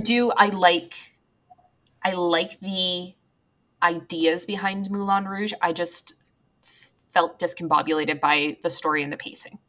But I mean, I will 100% agree. Technically, this film is incredible. Like what it was able to pull off is just mind-boggling. Like just mind-blowing. And that's why, and I completely get why somebody like yourself might not like it. It's not a movie for everyone. But I think, again, a very personal thing is I am a bitter single person. So it's hard for me to watch beautiful romance when I'm like, fuck that. Well, you know what? They didn't end up together in the end. So. It's true. I mean, That's true. To watch things like that, but only because it brings me back to the cringe I felt first reading Romeo and Juliet. Oh, you're gonna do what? Another Baz Luhrmann film. Interestingly, also I realized that Australia is also a Baz Luhrmann film. So maybe I just don't like Baz Luhrmann. That might be it. Right? I think I've discovered my problem. Yeah, fair enough. All right. You guys ready to move on to A Beautiful Mind? Okay, this one I actually took notes for. Like Fellowship, I started and then gave up because I was like, I know this film so bloody well. I'm hoping that with Fellowship, you and I got all our lore stuff out when we watched it, so that we don't. Oh yeah, that's going to be your guys' field. I'm going to be mostly silent during that one because you guys are the. I'm the resident Lord of the Rings nerd here. I mean, I'm not the nerdiest of all Lord of the Rings nerds, that's so fascinating. I'm the resident LOTR nerd in my house too. Right? Oh my gosh, you have so much in common. For the record, listeners, I live alone. So I am the resident everything nerd in my house. We can get you a dog. No, right? I'm not allowed to have dogs. Dogs hate Gibson. We'll just disguise him as a teddy bear or something, and he'll pass. You've seen that meme, right? Hey, I loved A Beautiful Mind, so I'm actually really looking forward to going over it. All right, Let's do this one. your thing. So, A Beautiful Mind is a biographical drama released December 13th, 2001, just sliding in under the qualifying dates. It was produced by Brian Grazer and Ron Howard, directed by Ron Howard, written by Akiva Goldsman, and it's based on the book A Beautiful Mind by Sylvia Nazar, which is a biography of John Nash. Cinematography by Roger Deakins, edited by Daniel P. Hanley and Mike Hill. Music by James Horner. It runs 136 minutes. It stars Russell Crowe, Ed Harris, Jennifer Connelly, Christopher Plummer, Paul Bettany, Adam Goldberg, Josh Lucas, Anthony Rapp, Jason Gray Stanford, Judd Hirsch, Austin Pendleton, Vivian Cardone, and Killian Christian and Daniel Coffin Cream as the babies. I wanted to include them because it's cute. This film was nominated for Best Director, Best Actor for Crowe, Best Supporting Actress for Connelly, Best Adapted Screenplay, Best Editing, Makeup, and Original Score. This is also the Best Picture winner. It also won Best Director, Supporting Actress for Connelly, and Adapted Screenplay. So I am going to have a trigger warning at the top of this episode, but I want to emphasize it again here. This film deals with mental health, specifically schizophrenia. It can be very difficult to watch or to talk about. So, hey, listeners, take care of yourselves. Don't listen to anything that upsets you. Mm-hmm. A Beautiful Mind is the story of John Nash, a brilliant mathematician in the late 1940s who goes to Princeton and isn't the best student, which is often what happens with people who are like incredibly brilliant. They're crappy at school. Einstein is everyone's example. And Nash really desperately wants to write a proof that is groundbreaking and is unusual. And so he spends the majority of his time at Princeton trying to find that proof and trying to find that notion that he wants to work on. He does eventually find it and is able to get a placement at Wheeler Labs, which is a top secret semi-military laboratory at another university. Which university is it at? I forget. Brown? Yeah. I think it's Brown.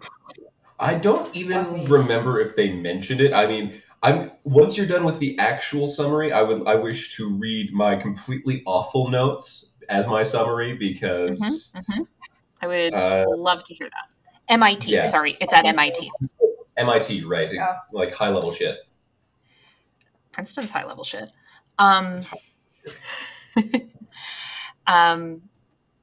So Nash gets to go to Wheeler Labs, and as part of that, he gets invited to the Pentagon to study an encrypted code, and he basically solves the code in kind of what they equate it to being like he solves it overnight sort of thing, as you kind of see through the time lapse.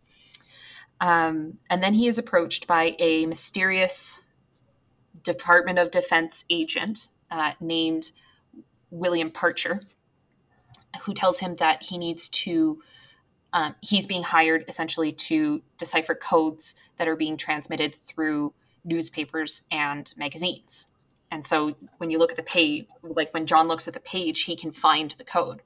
So he begins working, and that's his work every day. It starts to kind of take over his life because, I mean, to be fair, being a code breaker is really cool. So that becomes a thing that he wants to focus on. He does manage to take the time to take one of his students out on a date, which I'm very upset that it was one of his students. To be fair, she asked him, so this was not a power imbalance thing. And they do eventually get married, which is quite lovely. Yeah, it's very, very idyllic. After they're married, John has a bit of a break with reality. He is convinced that he is being chased by Russians and is going to be killed because of his work with the top secret government project. Unfortunately, that project does not exist. He is not being chased by Russians. He has schizophrenia and is committed to a mental institution. And we're told that many of the characters we've encountered as an audience are not actually there, and they are, in fact, hallucinations. So there's no William Parcher, there's no roommate Charles, there's no niece Marcy. I didn't realize this in the film. Nash is actually given a course of insulin shock therapy, which is very harsh, but seemed to be effective at the time. And he's on high-level medications. I'm going to shelf the pharmaceutical conversation for a moment. But he and his wife, Alicia, are frustrated by the side effects in a lot of ways. He's effectively comatose 90% of his day, and he can't do the work that he wants to be able to do. He can't even help around the house effectively. Eventually, John goes off his medications by his own choice and resumes code breaking basically in the garage. He and Alicia go through a lot to try and deal with that. There is an incident where he nearly leaves his baby in the bathtub with no supervision. Alicia manages to save the baby, fortunately. While he's filling it. Mm-hmm. Then John just has another break. Alicia calls Dr. Rosen. John might go back to the hospital. He might not. John and Alicia manage to work out I'm going to work through this, please don't put me in the hospital type of arrangement. Part of that arrangement is the idea that maybe John could go back to Princeton and be around familiar things and things that are comforting to him. And the film follows John through the rest of his life as he's kind of the oddball of Princeton. He has a couple more breaks, but he's getting a lot better. He can tell the difference between a hallucination and reality, but that doesn't necessarily mean he can control how he feels about it.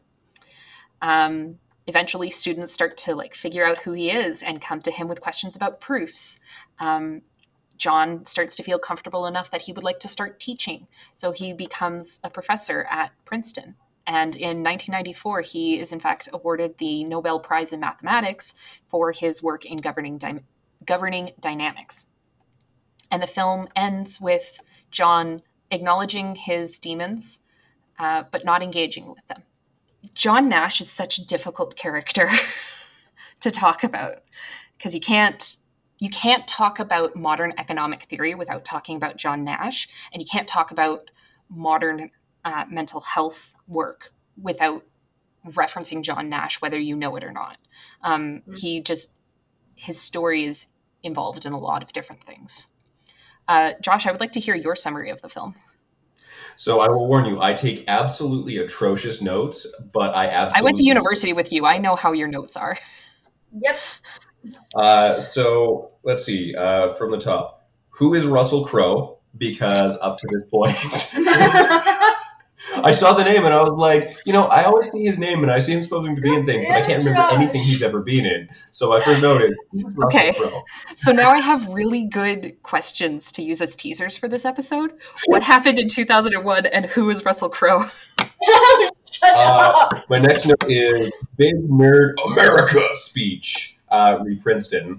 Just because they do open the film with this super patriotic speech of you are this country's best and brightest, and you are going to go forth and make solutions for America to be America. But they're mathematicians, so they're the most inherent nerds ever. I know, so it's this big nerdy patriotism speech, and I'm like, I am so Canadian because I watch this and I feel this whole scene is so absurd. The idea why do we have this? Your life and career and your life's work, America, I don't understand. Maybe I'm Canadian. Yeah, if any of my American listeners could possibly enlighten us, is that an attitude that existed for a long time? Does it still exist? Because as Canadians, we're patriotic, but we're more muted in our patriotism. We also recognize how inherently flawed our country is and started and has continued. Some people have acknowledge that. Let's. Yeah. There is an effort to acknowledge the inherent issues in our country. That is more fair. But anyways, so then John Nash, just because I knew I'd forget his name otherwise, and then Knight's Tale guy with the Paul Bettany afterwards, because he played. I like that's where you know him from. No, well, that's the thing. He was playing the same character with the same walk and the same gait and the same voice. Probably being filmed around the same time. Exactly. So that's why I was like, oh, fuck yeah, who's it? Wait, that's Paul Bettany. Shit. It took me a second, too, because that's all I could think when I saw his face. I was like, Nice Also a treasure. I love that guy. Yeah, Paul Bettany's great. Mm-hmm. He is Vision in the Marvel Universe, if anyone's trying to figure out why you know that name. Then I've got Pigeons Loses at Go, which is there's this big scene with him and who ends up being one of his closest long-term friends, but starts as kind of a mathematical rival.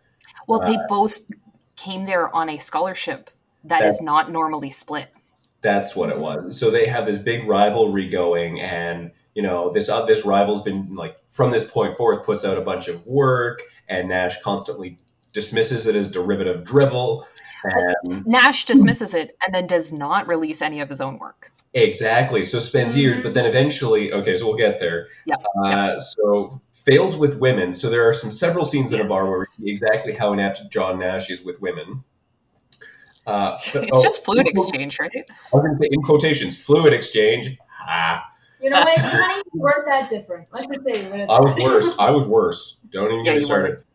Then I have Fuck You, Adam Smith, Because Pretty Blonde, which is the summation of the scene where he discovers his new economic proof. Okay, yeah, that's a simplification, but yes, I will buy it. He's in the bar with his friends after showing how bad he is with women, and this blonde walks in with 4 friends, and then he has this like super epiphany, and all I can get is fuck you, fuck you, Adam Smith. Fuck you, Adam Smith. I mean, also fuck you, Adam Smith. But I'm more correct, so ha. I'm like, oh, that's some big math energy right there. And now life is good, but then government. Big math energy.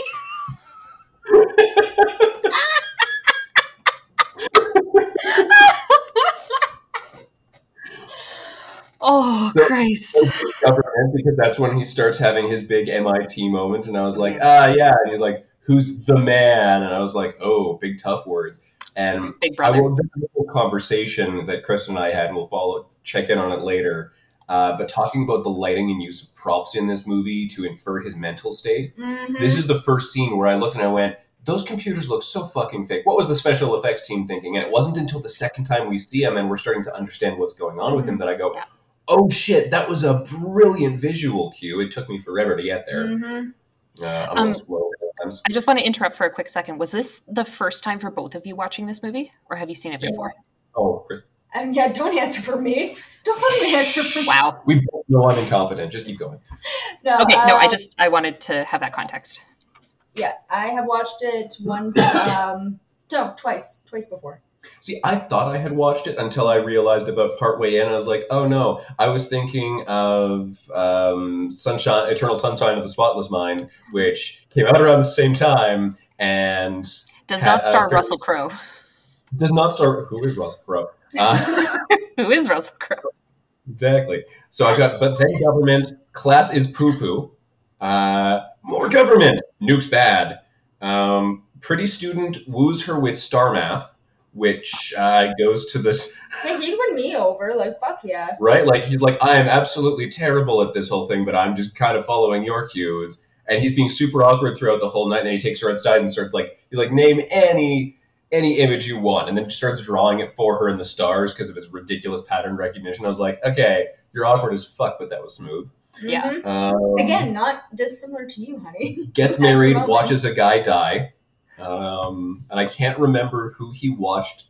Oh no, that was the Russians, wasn't it? Yes, it was when he was being chased. Right, and then the Russians supposedly shoot at him. Big government tries to give him a gun. He's like, "No, man, I don't shoot people." And then he ducks down, and they pull off and trick the Russians into diving into a lake and dying. And he just watches that and goes home, pretends like nothing happened. No, he does not pretend like nothing happened. Well, he has a meltdown. Yes, but it takes him some time to have his meltdown. And then, let's see, bunch of paranoia. The Russians are coming a la Paul Revere.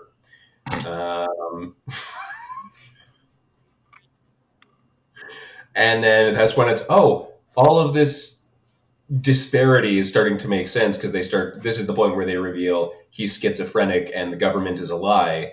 And from this point, I fell in love with the film because up to this point, I was like, this has just been a wild ride of what the fuck's going on. I was like, they're just going right into all of the difficulties of mental illness for not only the person who is suffering from it, because that's a whole burden on its own, but also for his partner who's just been blindsided by this because no one, he had signs for years, but no one knew to watch for them. There was no mental health discussion at the time. Yes. The fact that the movie starts in 1947 and he's approximately 18, 19 at that time, mental health was not a conversation. There's also the possibility that he might have been on the autism spectrum because he has difficulty in social situations.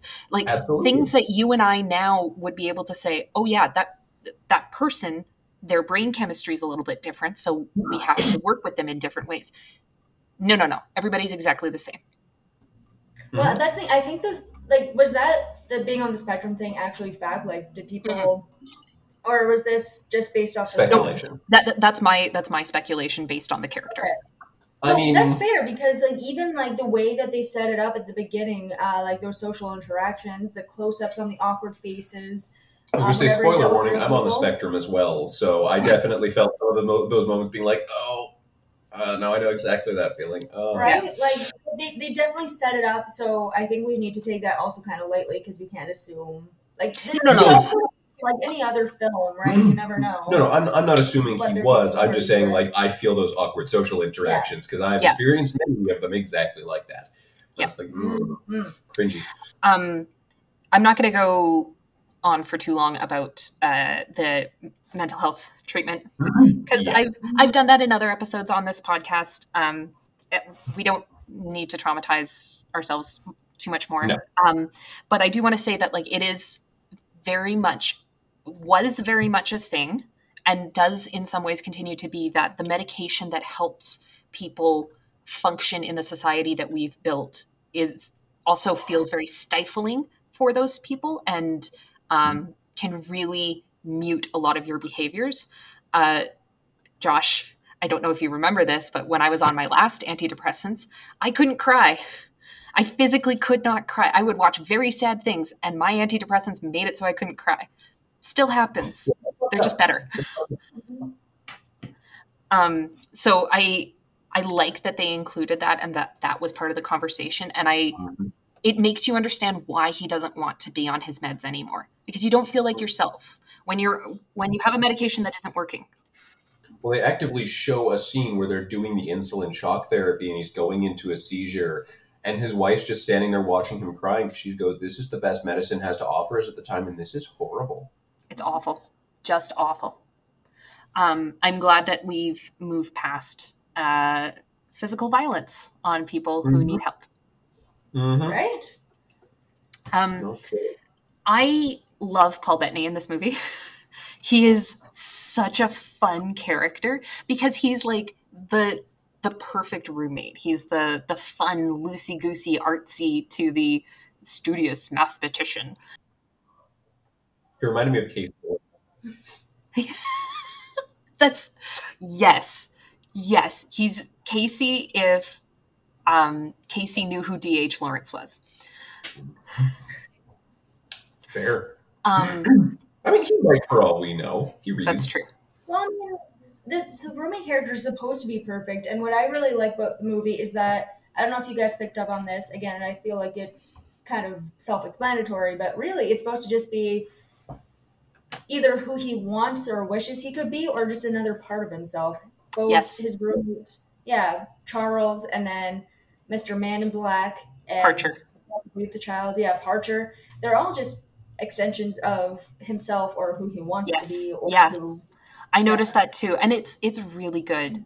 It's very interesting to see him interact with them as the film goes on, and when he says, "I can't talk to you anymore.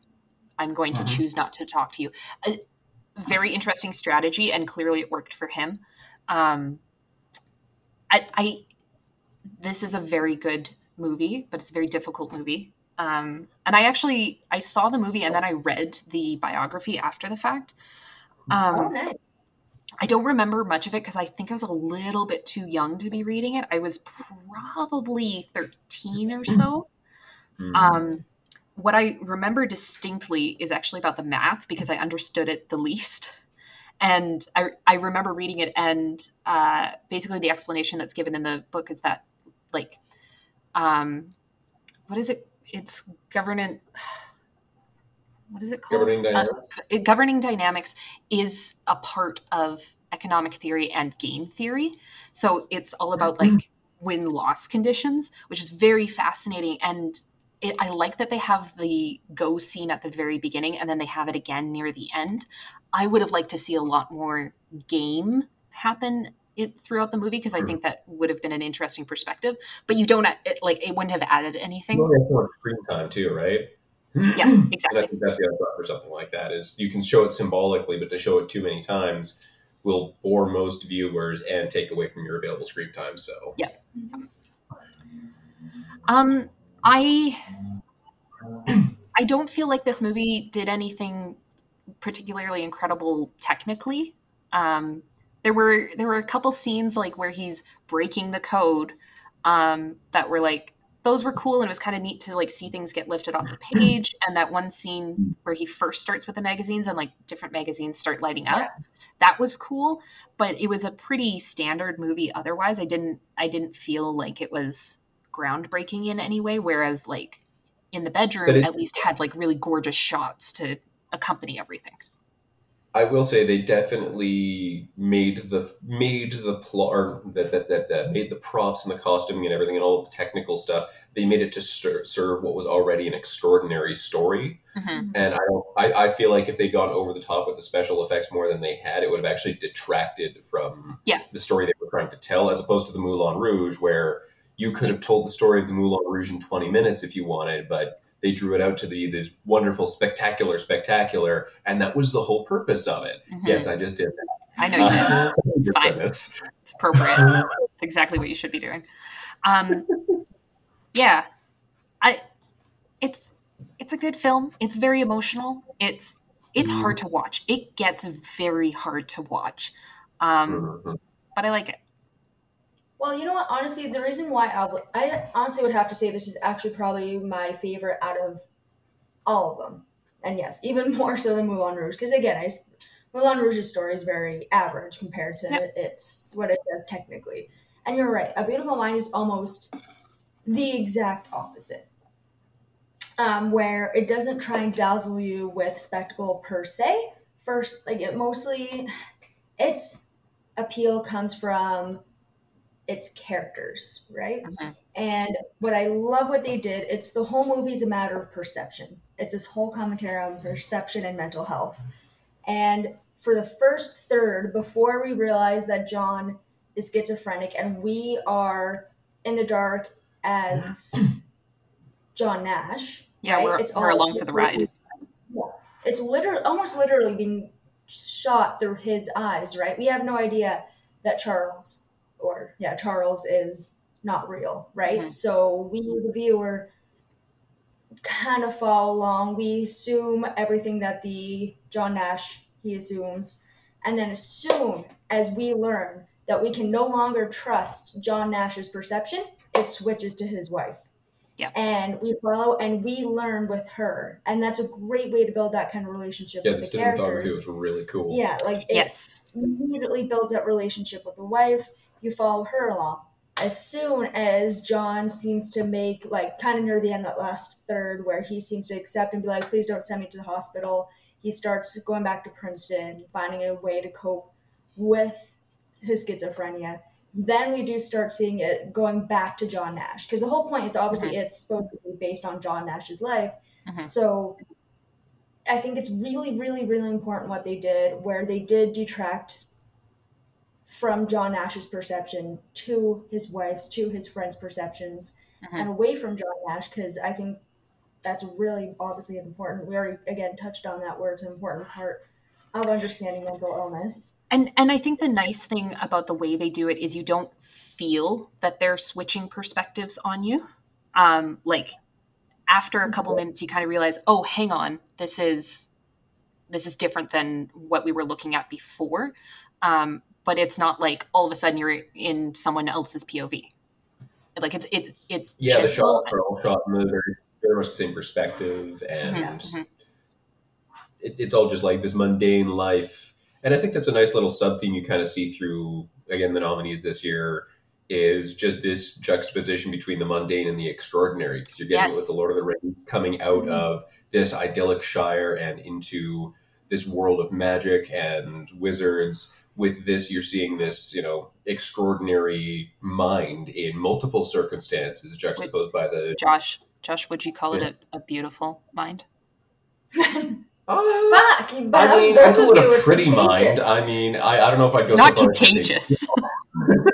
Kristen, there's a reason why Josh and I are friends. It's true. We both have awful senses of humor. But like, what am I doing here? I don't know. I'm the straight man. I would never insult you with that. I was just going to say, yeah, you are. So, But like, yeah, you see that as kind of a common sub-theme through it. So I think going back to that collective conscience thing, this like need for escape almost. Yes. Because even with the murder, like, the average person is not going to deal with a murder in their lives. Nope. So, but you're seeing all of these shots of this incredibly mundane, idyllic lifestyle in Maine, and bam, you got this horrible yet extraordinary story. And I think that holds over with the Moulin Rouge and even, the Murder in the English Countryside. Yeah, Gosford Park. Yeah. Mm-hmm. Yeah, so I totally agree. Yeah. Yeah, it's an interesting thing that happened among these 5 films. I didn't hear what Josh said, so I'm curious to listen. In 2001. But yeah, it's very interesting that the collective unconsciousness for these 5 films was very, very similar. Right? Yeah, I like A Beautiful Mind. Watching it once every 15 years is enough for me. Fair. I have no interest in rewatching it. Like you said, quite a few times already. It made me tear up, and I am a tough nut to crack. So the reason I asked you earlier, Josh, if you had seen it before, was I was curious to hear your perspective on, like, kind of realizing his disease and realizing that what you're seeing is coming from an unreliable narrator. I will say that it was wonderfully surprising because it put because they foreshadowed that event and that reveal very thoroughly from the beginning of the film, all the way to his roommate throwing his desk out of the window, to the way they shoot Paul Bettany's character, in that you never see him interact with anybody except John Nash. I don't think, literally not even interacting, never in the same scene. It's not never like in you the see him same off in shot. the background. It's very Sixth Sense. Because he's at the bar. You see him walk out and say goodbye to John Nash before his other friends show up and start talking about the women. Yeah. You see that because he directs him to this girl in the first shot, and he's in the same bar, but he's never in the same shot, which is really cool. All of these little things, like I mentioned, the surrealism with the use of props and like the unrealistic space age Star Trek style computers they had in this code hacking room that they'd special made just for him. All of these just too much things were like, as soon as you hit that reveal, you're like, every little thing that kind of bothered me or set me off going, what the hell's going on, now makes absolute... And we had a big conversation about the use of lighting, in that whenever you deal with things that are entirely in his mind, they make very notable lighting changes. So when he's talking to the doctor the first time and he's got Paul Bettany's character off at the side and he's yelling at him, this character, this roommate, is well lit. He's crouched. He looks extra real. And then you shift to this shot where you're looking directly up at this doctor from his point of view, and he's super dark and smudgy, and he just looks a little bit less than real. And they do that a lot, where anything that comes directly from his mind somehow looks extra real, super real, surreal, if you will. And I know it took me a while to get there. Okay, super real. You're just so hard, guys. But all that aside, so for me, that reveal was beautifully done from both a story and plot writing perspective as well as a technical one. So while you're saying they didn't do anything extraordinary with the technical work, I agree, but it told the story so perfectly and led up so perfectly to the moment they wanted to show you that I loved the cinematography in this easily as much as I liked what we watched in Fellowship. And not being extraordinary does not mean boring, does not mean simple. It just means, for me, it just means they didn't do anything new. They used the techniques to the absolute that they possibly could. Yeah. And that's equally commendable. Yeah. Yeah. Anything else you guys want to say about A Beautiful Mind? Other than the fact that you both think the other one has one? Oh, no, I don't. Yeah, you're pretty okay. Yeah. Yeah. Let me learn. I don't think so. Pink Wife. Oh, yeah. Oh, yeah. Well, the wife. What's as succinct as mine are. What does that mean? Going back to her color theory study. Yeah, I like color.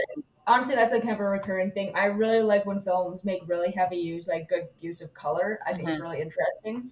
And I just loved how the wife, I think she was repeatedly shown like a bright pink or like bright red dress. And then his medication was bright pink or bright red. Okay, it's time. It's time for us to talk about The Lord of the Rings. The Fellowship of the Ring is an epic fantasy adventure film released December 19th, 2001, also just sliding in under the wire. Produced by Barry M. Osborne, Peter Jackson, Fran Walsh, and Tim Sanders. Directed by Peter Jackson. Screenplay by Fran Walsh, Philippa Boyens, and Peter Jackson, based on the novel by J.R.R. Tolkien. Cinematography by Andrew Lesney, edited by John Gilbert, music by Howard Shore. The theatrical release runs 178 minutes. It stars Elijah Wood, Ian McKellen, Liv Tyler, Viggo Mortensen, Sean Astin, Cate Blanchett, John Rhys Davies, Billy Boyd, Dominic Monaghan, Orlando Bloom, Christopher Lee, Hugo Weaving, Sean Bean, Ian Holm, and Andy Serkis. It was nominated for Best Director, Best Supporting Actor for McKellen, Best Adapted Screenplay, Art Direction, Cinematography, Costume Design, Editing, Makeup, Original Score, Original Song for the song May It Be, Sound, and Visual Effects. So if you're counting, that's 13 nominations for this film. It led the year in nominations. It won Cinematography, Makeup, Original Score, and Visual Effects. Damn straight it did. So what's really great is that we had the benefit of watching this all together. We did. Yes. It's the first time I've been able to watch a film in the same room as the people that I'm going to talk to about it. So it was nice. I said this, I think before we started recording or early on. I think Josh and I got most of our lore vomit out while we were watching the movie. So we'll try to keep the lore to a minimum. Because Josh, you want to start a podcast with me that just talks about Lord of the Rings and nothing else? Because we could do that. No, I will have several key things to say, I'm sure, that have to do with how much I absolutely love Peter Jackson's representation of these books. That's all I'm going to lead with for now, and I'm just going to let you finish saying what you're saying first. Kristen's legitimately yawning. What? You yawned as he was talking. Yeah, you just get used to that and start ignoring it your partner after a few years. Amazing. Alrighty. Relationship goals. So I will be as brief as I can be with this summary. Lord of the Rings, Fellowship of the Ring, which from now on I'm just going to refer to as Fellowship, follows the story of 4 fantasy creatures named hobbits. They are shorter than the average human and generally are not considered extraordinary, but the uncle of one of them. So the 4 hobbits that we are going to talk about are Frodo, Sam, Merry, and Pippin. Frodo's uncle happens to have possession of a magic ring, which their wizard friend Gandalf realizes is an extremely dangerous ring of power, and was in fact crafted by the Dark Lord Sauron. So Gandalf entrusts Frodo with the task of getting the ring to a safe location, which at the start of the movie you think is going to be basically the next town over, well, into human territory, into man's territory. And then it becomes getting it to the territory of the elves and to Rivendell. Frodo, Sam, Merry, and Pippin kind of meet each other on the road, as it were, and they become a group of 4 traveling to get the ring somewhere secure. They go through quite a few adventures. There are witch kings that come after them, and one of them, in fact, stabs Frodo at one point. They meet a ranger who is named Strider, who somehow is friends with elves because this beautiful elf lady swoops in to try to save Frodo. The 5 of them eventually make their way to Rivendell, where a council is held to determine what they are going to do with this ring. The enemy is growing in power. If the ring falls into his hands, they will all be enslaved and darkness will rule Middle-earth. So we have representatives from all different walks of life in Middle-earth. We have Frodo the Hobbit. We have Elrond and Legolas, Arwen. The elves. No, I forgot Legolas's name. Oh, jeez. We have Gandalf the Wizard, who is not technically a human, as Josh reminded me multiple times. He's a Maiar, it's different. We have the race of men represented by Boromir of... Where's he from? Fucking hell, where is he from? Gondor. That's the one. My brain is just very tired. Where's he from? And I was like, fuck, I know this too. We just had that moment. Fine. So the race of men is represented by Boromir, son of the steward of Gondor, and Aragorn, who represents the Rangers. And we have dwarves represented by Gimli, son of Gloin. Basically, all of the races feel that they should be the ones to carry the ring. They feel that they can do it better. It's determined that the ring needs to be taken to Mount Doom and destroyed in the fires that it was forged in. Everyone starts arguing, and Frodo steps up and says, I'll take the ring. I don't know how to get to Mordor, but I will take it. So, of course, his 3 friends, Merry, Pippin, and Sam, have to come with him. Gandalf, obviously, is going to guide them. Aragorn pledges his sword, and not to be outdone, Boromir, Gimli, and Legolas all pledge their loyalty as well. So now we have... So now we have our fellowship of 9 people. They start to journey across the land, and they run into a lot of different hardships. The head of Gandalf's order, Saruman, who had actually imprisoned Gandalf because he's now turned evil and allied with Sauron. Trust me, the first time you watch or read Lord of the Rings, you get Sauron and Saruman confused a lot. Yeah. Yeah. They are 2 different entities. Saruman basically throws everything he can at them. He causes blizzards. He sends basically crows to hound them. Very good, Haley. Crows to threaten them. And in the meantime, Saruman is building an army to rival the orc army of Saruman. He's building something called Uruk-hai, which are hybrids of goblins and orcs. And very fast, very dangerous. The Fellowship eventually decides they are going to attempt to travel through the mines of Moria. If you can't go over the mountain and you can't go around it, you got to go through it. Gimli's cousin, had mined in Moria, but as the movie says, the dwarves dug too deep and they released an evil. So the Fellowship makes its way into the mine. They get attacked by an octopus monster at the door. They manage to get inside and then have to defend themselves against orcs that are allied with the evil that the dwarves found in Moria. Big, beautiful climactic battle, and Gandalf falls. He is dragged down into the shadow with the Balrog, the evil. No one really is given time to rest. They have to keep moving. They make their way to the Wood of Lothlorien, which is the land of the Elvish Queen Galadriel. She gifts them all gifts that are specific to their needs and that will help them on their journey. And everyone makes their way off. Frodo does offer the ring to Galadriel, but she manages to refuse the power.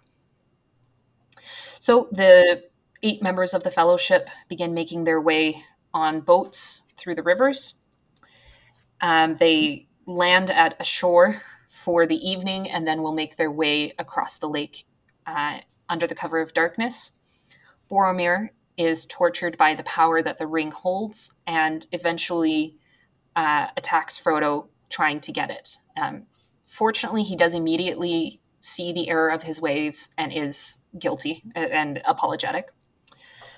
But just as Frodo manages to get away from Boromir, the Uruk-hai that Saruman sent are upon the group.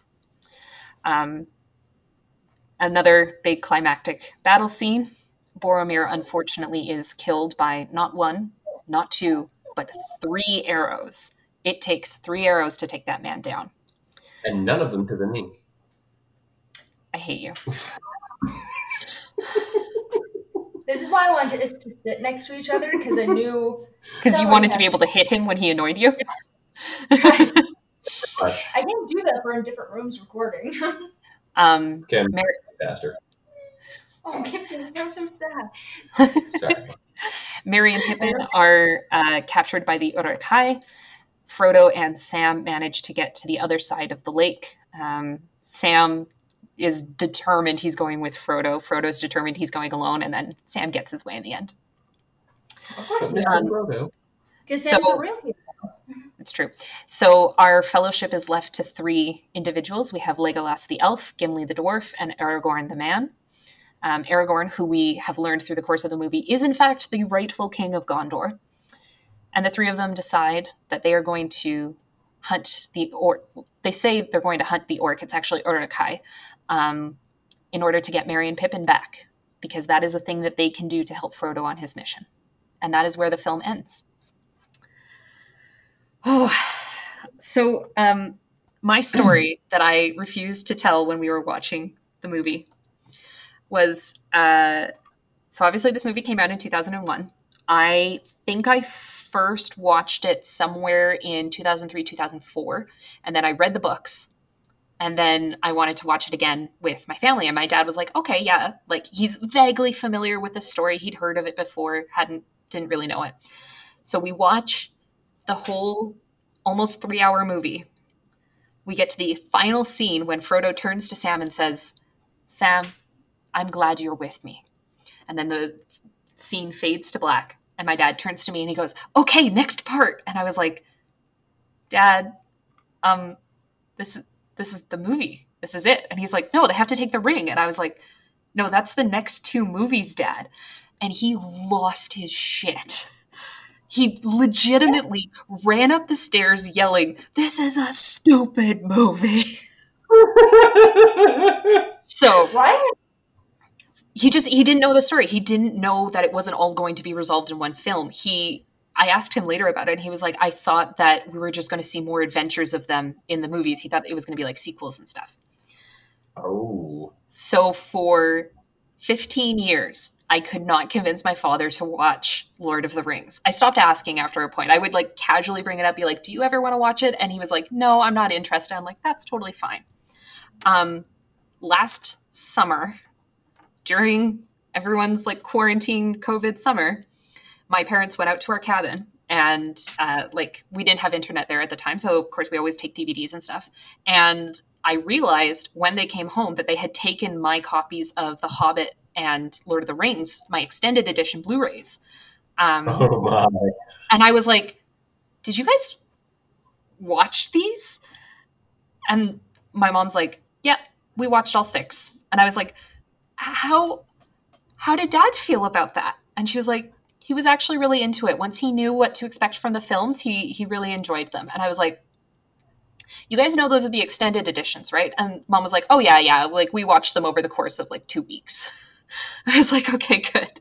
So totally without my prompting, my dad finally watched all of the Lord of the Rings movies. Awesome. Now's the time to do it, right? Why not, right? Yeah, no, I'm super proud of my parents for both watching it because it's like not their style at all, but it was just like after such the violent reaction he had the first time, I never thought that was going to happen. Which tells you the power of cinema, that he opted to sit down and watch it. I will say this trilogy, like not even going to the extended editions in The Hobbit that came after, but this original theatrical trilogy was such a big deal at the time, because prior to this film, major big budget fantasy, like high fantasy stories were not mainstream. They and were the closest we got was A Phantom Menace, was Star Wars Episode 1, which they are not the same category. No. And I'm not even talking good and bad. I'm just like purely sci-fi versus fantasy.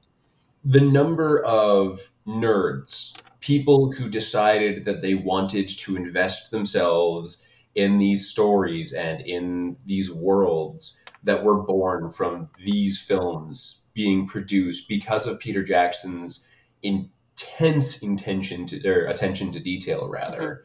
And like the fact that we have Marvel movies today. We wouldn't have it without Lord of the Rings. Exactly. So much of modern cinema on that side of things, which, that has its good and its bad points as well. But the fact remains, this spawned multiple genres. Spawned. It's a superhero. So many different ways of exploring this media came about because Peter Jackson went and said, these are the stories that, prompted the entire litany of fantasy and high fantasy literature we've had since, they were produced in the early 1900s. Like, these books started the 1930s, Josh. Yeah, that's the early 1900s, Haley. It's before the halfway point of a century. We are not getting pedantic about this. I will get as pedantic as I want, and don't make me make the same pun I made at the last Christmas party. Don't forget that I was the one that actually studied history for a while. Oh my gosh, you too. Okay, anyways, you're both nerds. That big nerd energy. Yeah, to go with our big math energy, we have big nerd energy. Right. But anyways, the point still stands, is that everything from, and I'm not surprised it won the awards it did, because like Howard Shore, amazing composer. That you the cannot score think of is trilogy without that music. Absolutely. It's iconic. It is as iconic as the Star Wars themes, as what are other movies we talk about the scores on? I mean, we could go all the way back to Wagner and Ride of the Valkyries, where that shit originated. Thank you, Barry. Exactly. Yeah, thanks, Barry. I don't think Barry listens to this. I doubt he. You know what, Barry Isarif? We miss you, man. Dear. Yeah. Yeah, no, like this film, when I talk about like wanting to see something groundbreaking in film, this is what I'm talking about. I'm talking about taking an established story, or taking your own story and saying, how big can we make this? How huge can we make this? And what can we do that is new and fresh and different? Their makeup techniques were just out of bounds. The prosthetics. I agree with that. We talked about their use of perspective in order to make the size difference between different characters, despite the fact that the actors were often around the same size. John Rhys Davies is like a 6-foot tall man, and he plays a friggin' dwarf. Like putting a lot, like we talked about the camera tricks they used on the wagon scene, even in the very beginning, where they're showing Gandalf is 4 times the size of Frodo nearly. Yep. And just like all of these little things that you don't notice if you aren't aware that it's there, you just legitimately think, oh, that's a really small dude next to a wizard. But it also, it doesn't take away if you don't notice. Like, the movie is as good not knowing all of these fun little tricks that they have. I would almost say better. Yeah. I mean, I enjoy things more the more I know about them, but I can see, like, for some people, the less they know about something, the more they enjoy it. No, I'm with you on that, Haley. I like to know how they did certain things. That's one of the things that got me into film was just those kind of really neat tricks, the makeup, the different tools, like we're talking about superheroes or just fantasy in general. Some of the shit that you have to do to the effects for the Nazgul and the world of the ring when Frodo puts it on, like at the time, that was groundbreaking. You didn't see that. I do want to point out this is the same year that Harry Potter and the Sorcerer's Stone came out. But it still holds up better. Yes, absolutely does. First of all, Lord of the Rings looks incredible. I mean, we watched it last weekend. It looks as good as any friggin' Marvel movie I've just watched this past year or whatever. Whereas Harry Potter didn't hold up as well. The effects were not of the same quality. But you can see, like, where the work is coming for both. Because, like, they're both very high fantasy settings. And I think a big part of it is that Lord of the Rings had the budget to spend on those special effects. And when we say special effects, we don't just mean what they did with computers. 90% of what you see is a practical effect in some way. Not just the perspective things, but, like, building a set so that you can have all the bugs disappear when the Nazgul come by. The blood running down the leg of a Nazgul's horse. Like, these are all key things to understand how big and scary this world is.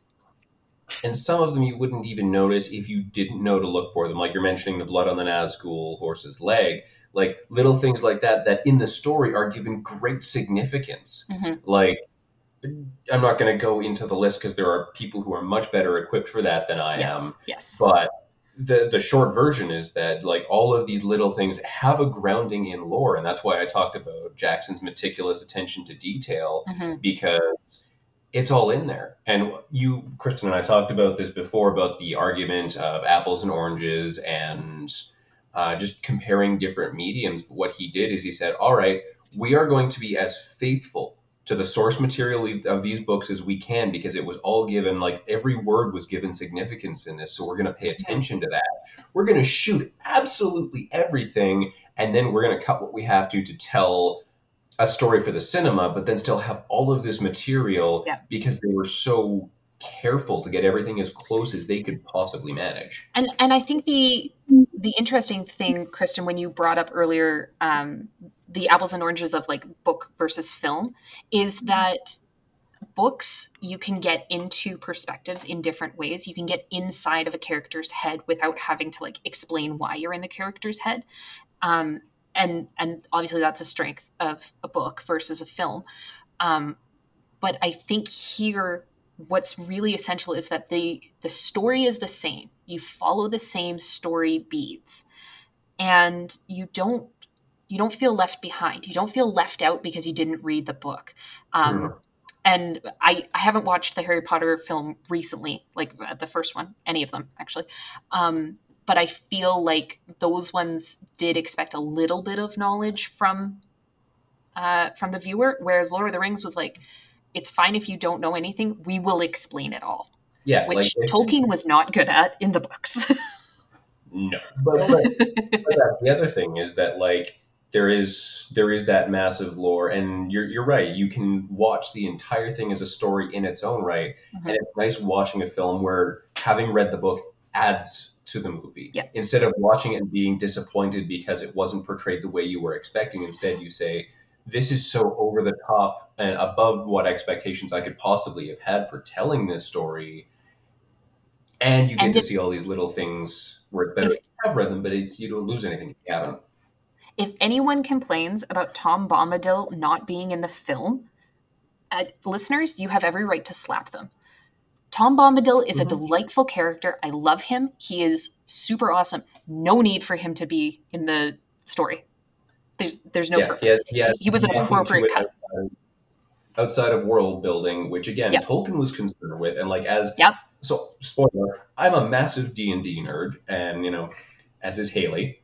Tolkien is always my go-to for how to do world building. Mm-hmm. And there's a reason for that. And he's got all of this stuff in there.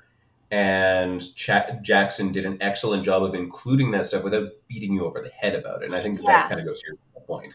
Yeah. And so again, huge nerd. I've watched most of the like behind the scenes and featurettes and commentaries on the extended edition films. And it was really interesting to see, I think it's Philippa Boyens who is on screen. And she actually talks about how Fran Walsh, Peter Jackson's partner, literary and romantic partner, they kind of have to like, one of them is the face, one of them is the work. And it's very interesting how the three of them work together to write this entire script and to form this world. And like how meticulous Fran Walsh could be and was. And so I think a lot of credit has to go to the three of them that they wrote something that was manageable for an audience. Yeah, because this was, again, we've mentioned this already, this was extraordinary source material for the time. Like their effort and their just success spawned a whole generation of people who love this sort of thing. Yep. And brought new people into the fold. My parents being an excellent example. Like Dad's always been into fantasy and sci-fi. Like he's the reason I'm a nerd. But The Lord of the Rings was just, it's very, very daunting. And I am still surprised that they watched it and that they enjoyed it. I don't think they'll rewatch them anytime soon. Well, I was just gonna say, like, you guys were like been kind of going a lot of back and forth, and I'm like listening, and I'm like, I follow along, I get it. I think it's amazing when you have a community that can really talk, and I love how in depth it gets. But like, speaking as an outsider, I'm like, it is a lot to chew over. And you guys kind of like touched on already about how good they are bringing people into the fold, but it's a fucking lot. It is. Yes. Yeah. And it's very interesting to me that it was nominated for the Best Picture Oscar because it's absolutely not what you would expect. And I think this was an effort by the Academy to expand what the Best Picture could be and to say maybe it could be this other thing. I mean, it's not exactly a spoiler to tell everybody that Return of the King won Best Picture the year it was nominated because this movie is the foundation. I have a very important question for the two of you. Yarp.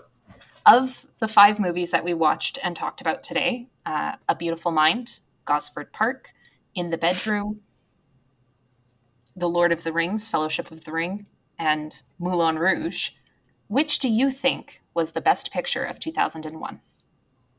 I think I've already answered that. What is your thought? Well, you have to answer it in the format of the podcast. Yeah, she wants it in a soundbite. I was trying to let you go first, but fuck being polite. Yeah, it's me and Josh. Fuck being polite. Exactly. I would probably have to say A Beautiful Mind.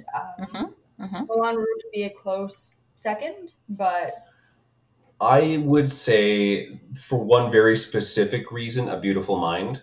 And that is, it is the only movie out of this entire collections that feels complete and resolved by the end of it. And Fellowship, and we kind of talked about this earlier, but Fellowship, as much as I love the movie, it's lacks the first of 3 parts. Exactly. They are making as simple a setting as possible to draw people into the series. And because of that, while it is amazing as a foundation, it lacks the kind of resolution and overt emotional impact rather, that a film that wins this should have, which is what I prefer A Beautiful Mind for that, which I think I agree with the Academy on that one. Yeah.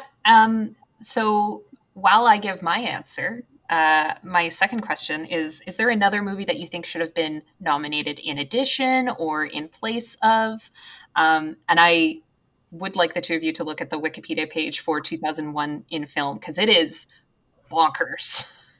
All right. I was going to say, because if you think that we even know off the top of our heads. No, absolutely not. I do not expect that of you.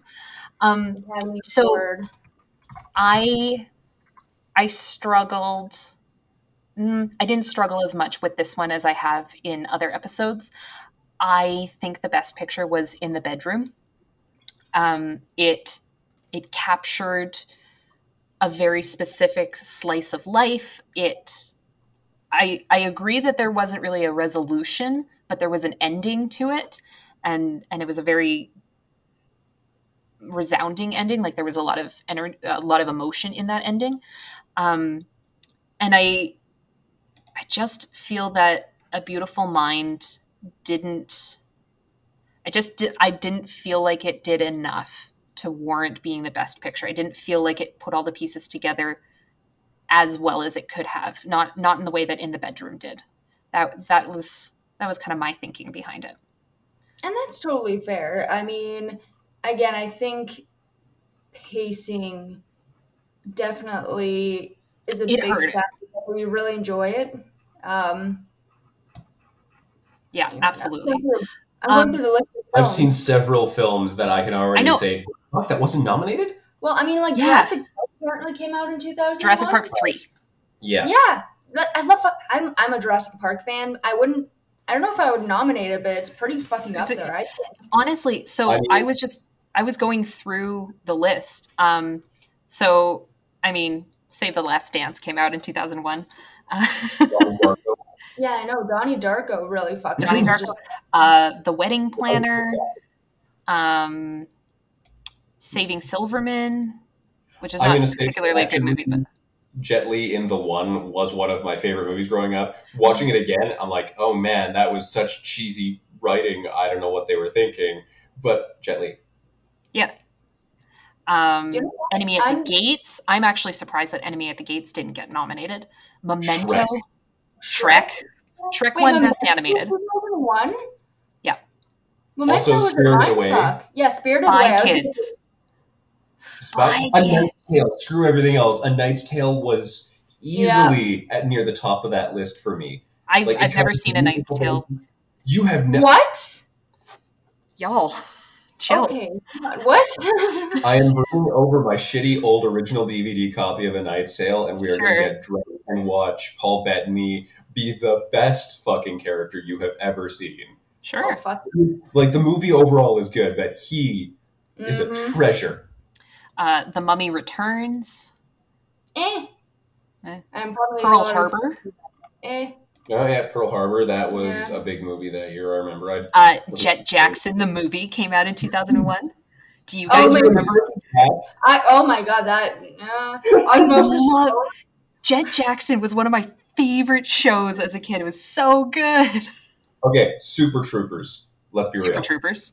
Okay, now we're just listing off movies. But like, what I'm saying is 2001 was what a year for movies. Like, you have all these incredible things. Lara Croft Tomb Raider, The Fast and the Furious, AI, Artificial Intelligence, Crazy Beautiful, Scary Movie 2, Final Fantasy, The Spirits Within. Like, so many incredible movies, and they're so all over the place. And the fact that the Academy decided to pick these 5 is really impressive, and says that, like, in a year of incredible movies, these were the absolute best. And I do agree with that.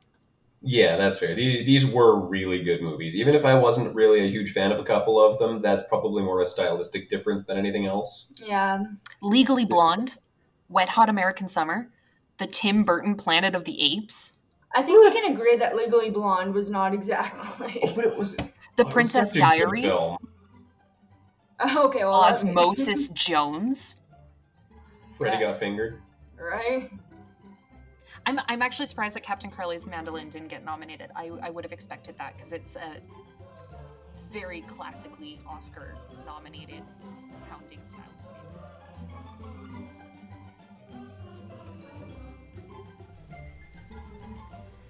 Thanks for listening to Nominated. Follow the podcast on Twitter and Instagram @NominatedPod, and please use the hashtags #TheGatorFather and #WhoIsRussellCrowe. Next episode will be the films from 1956, Around the World in 80 Days, The King and I, Giant, Friendly Persuasion, and The 10 Commandments.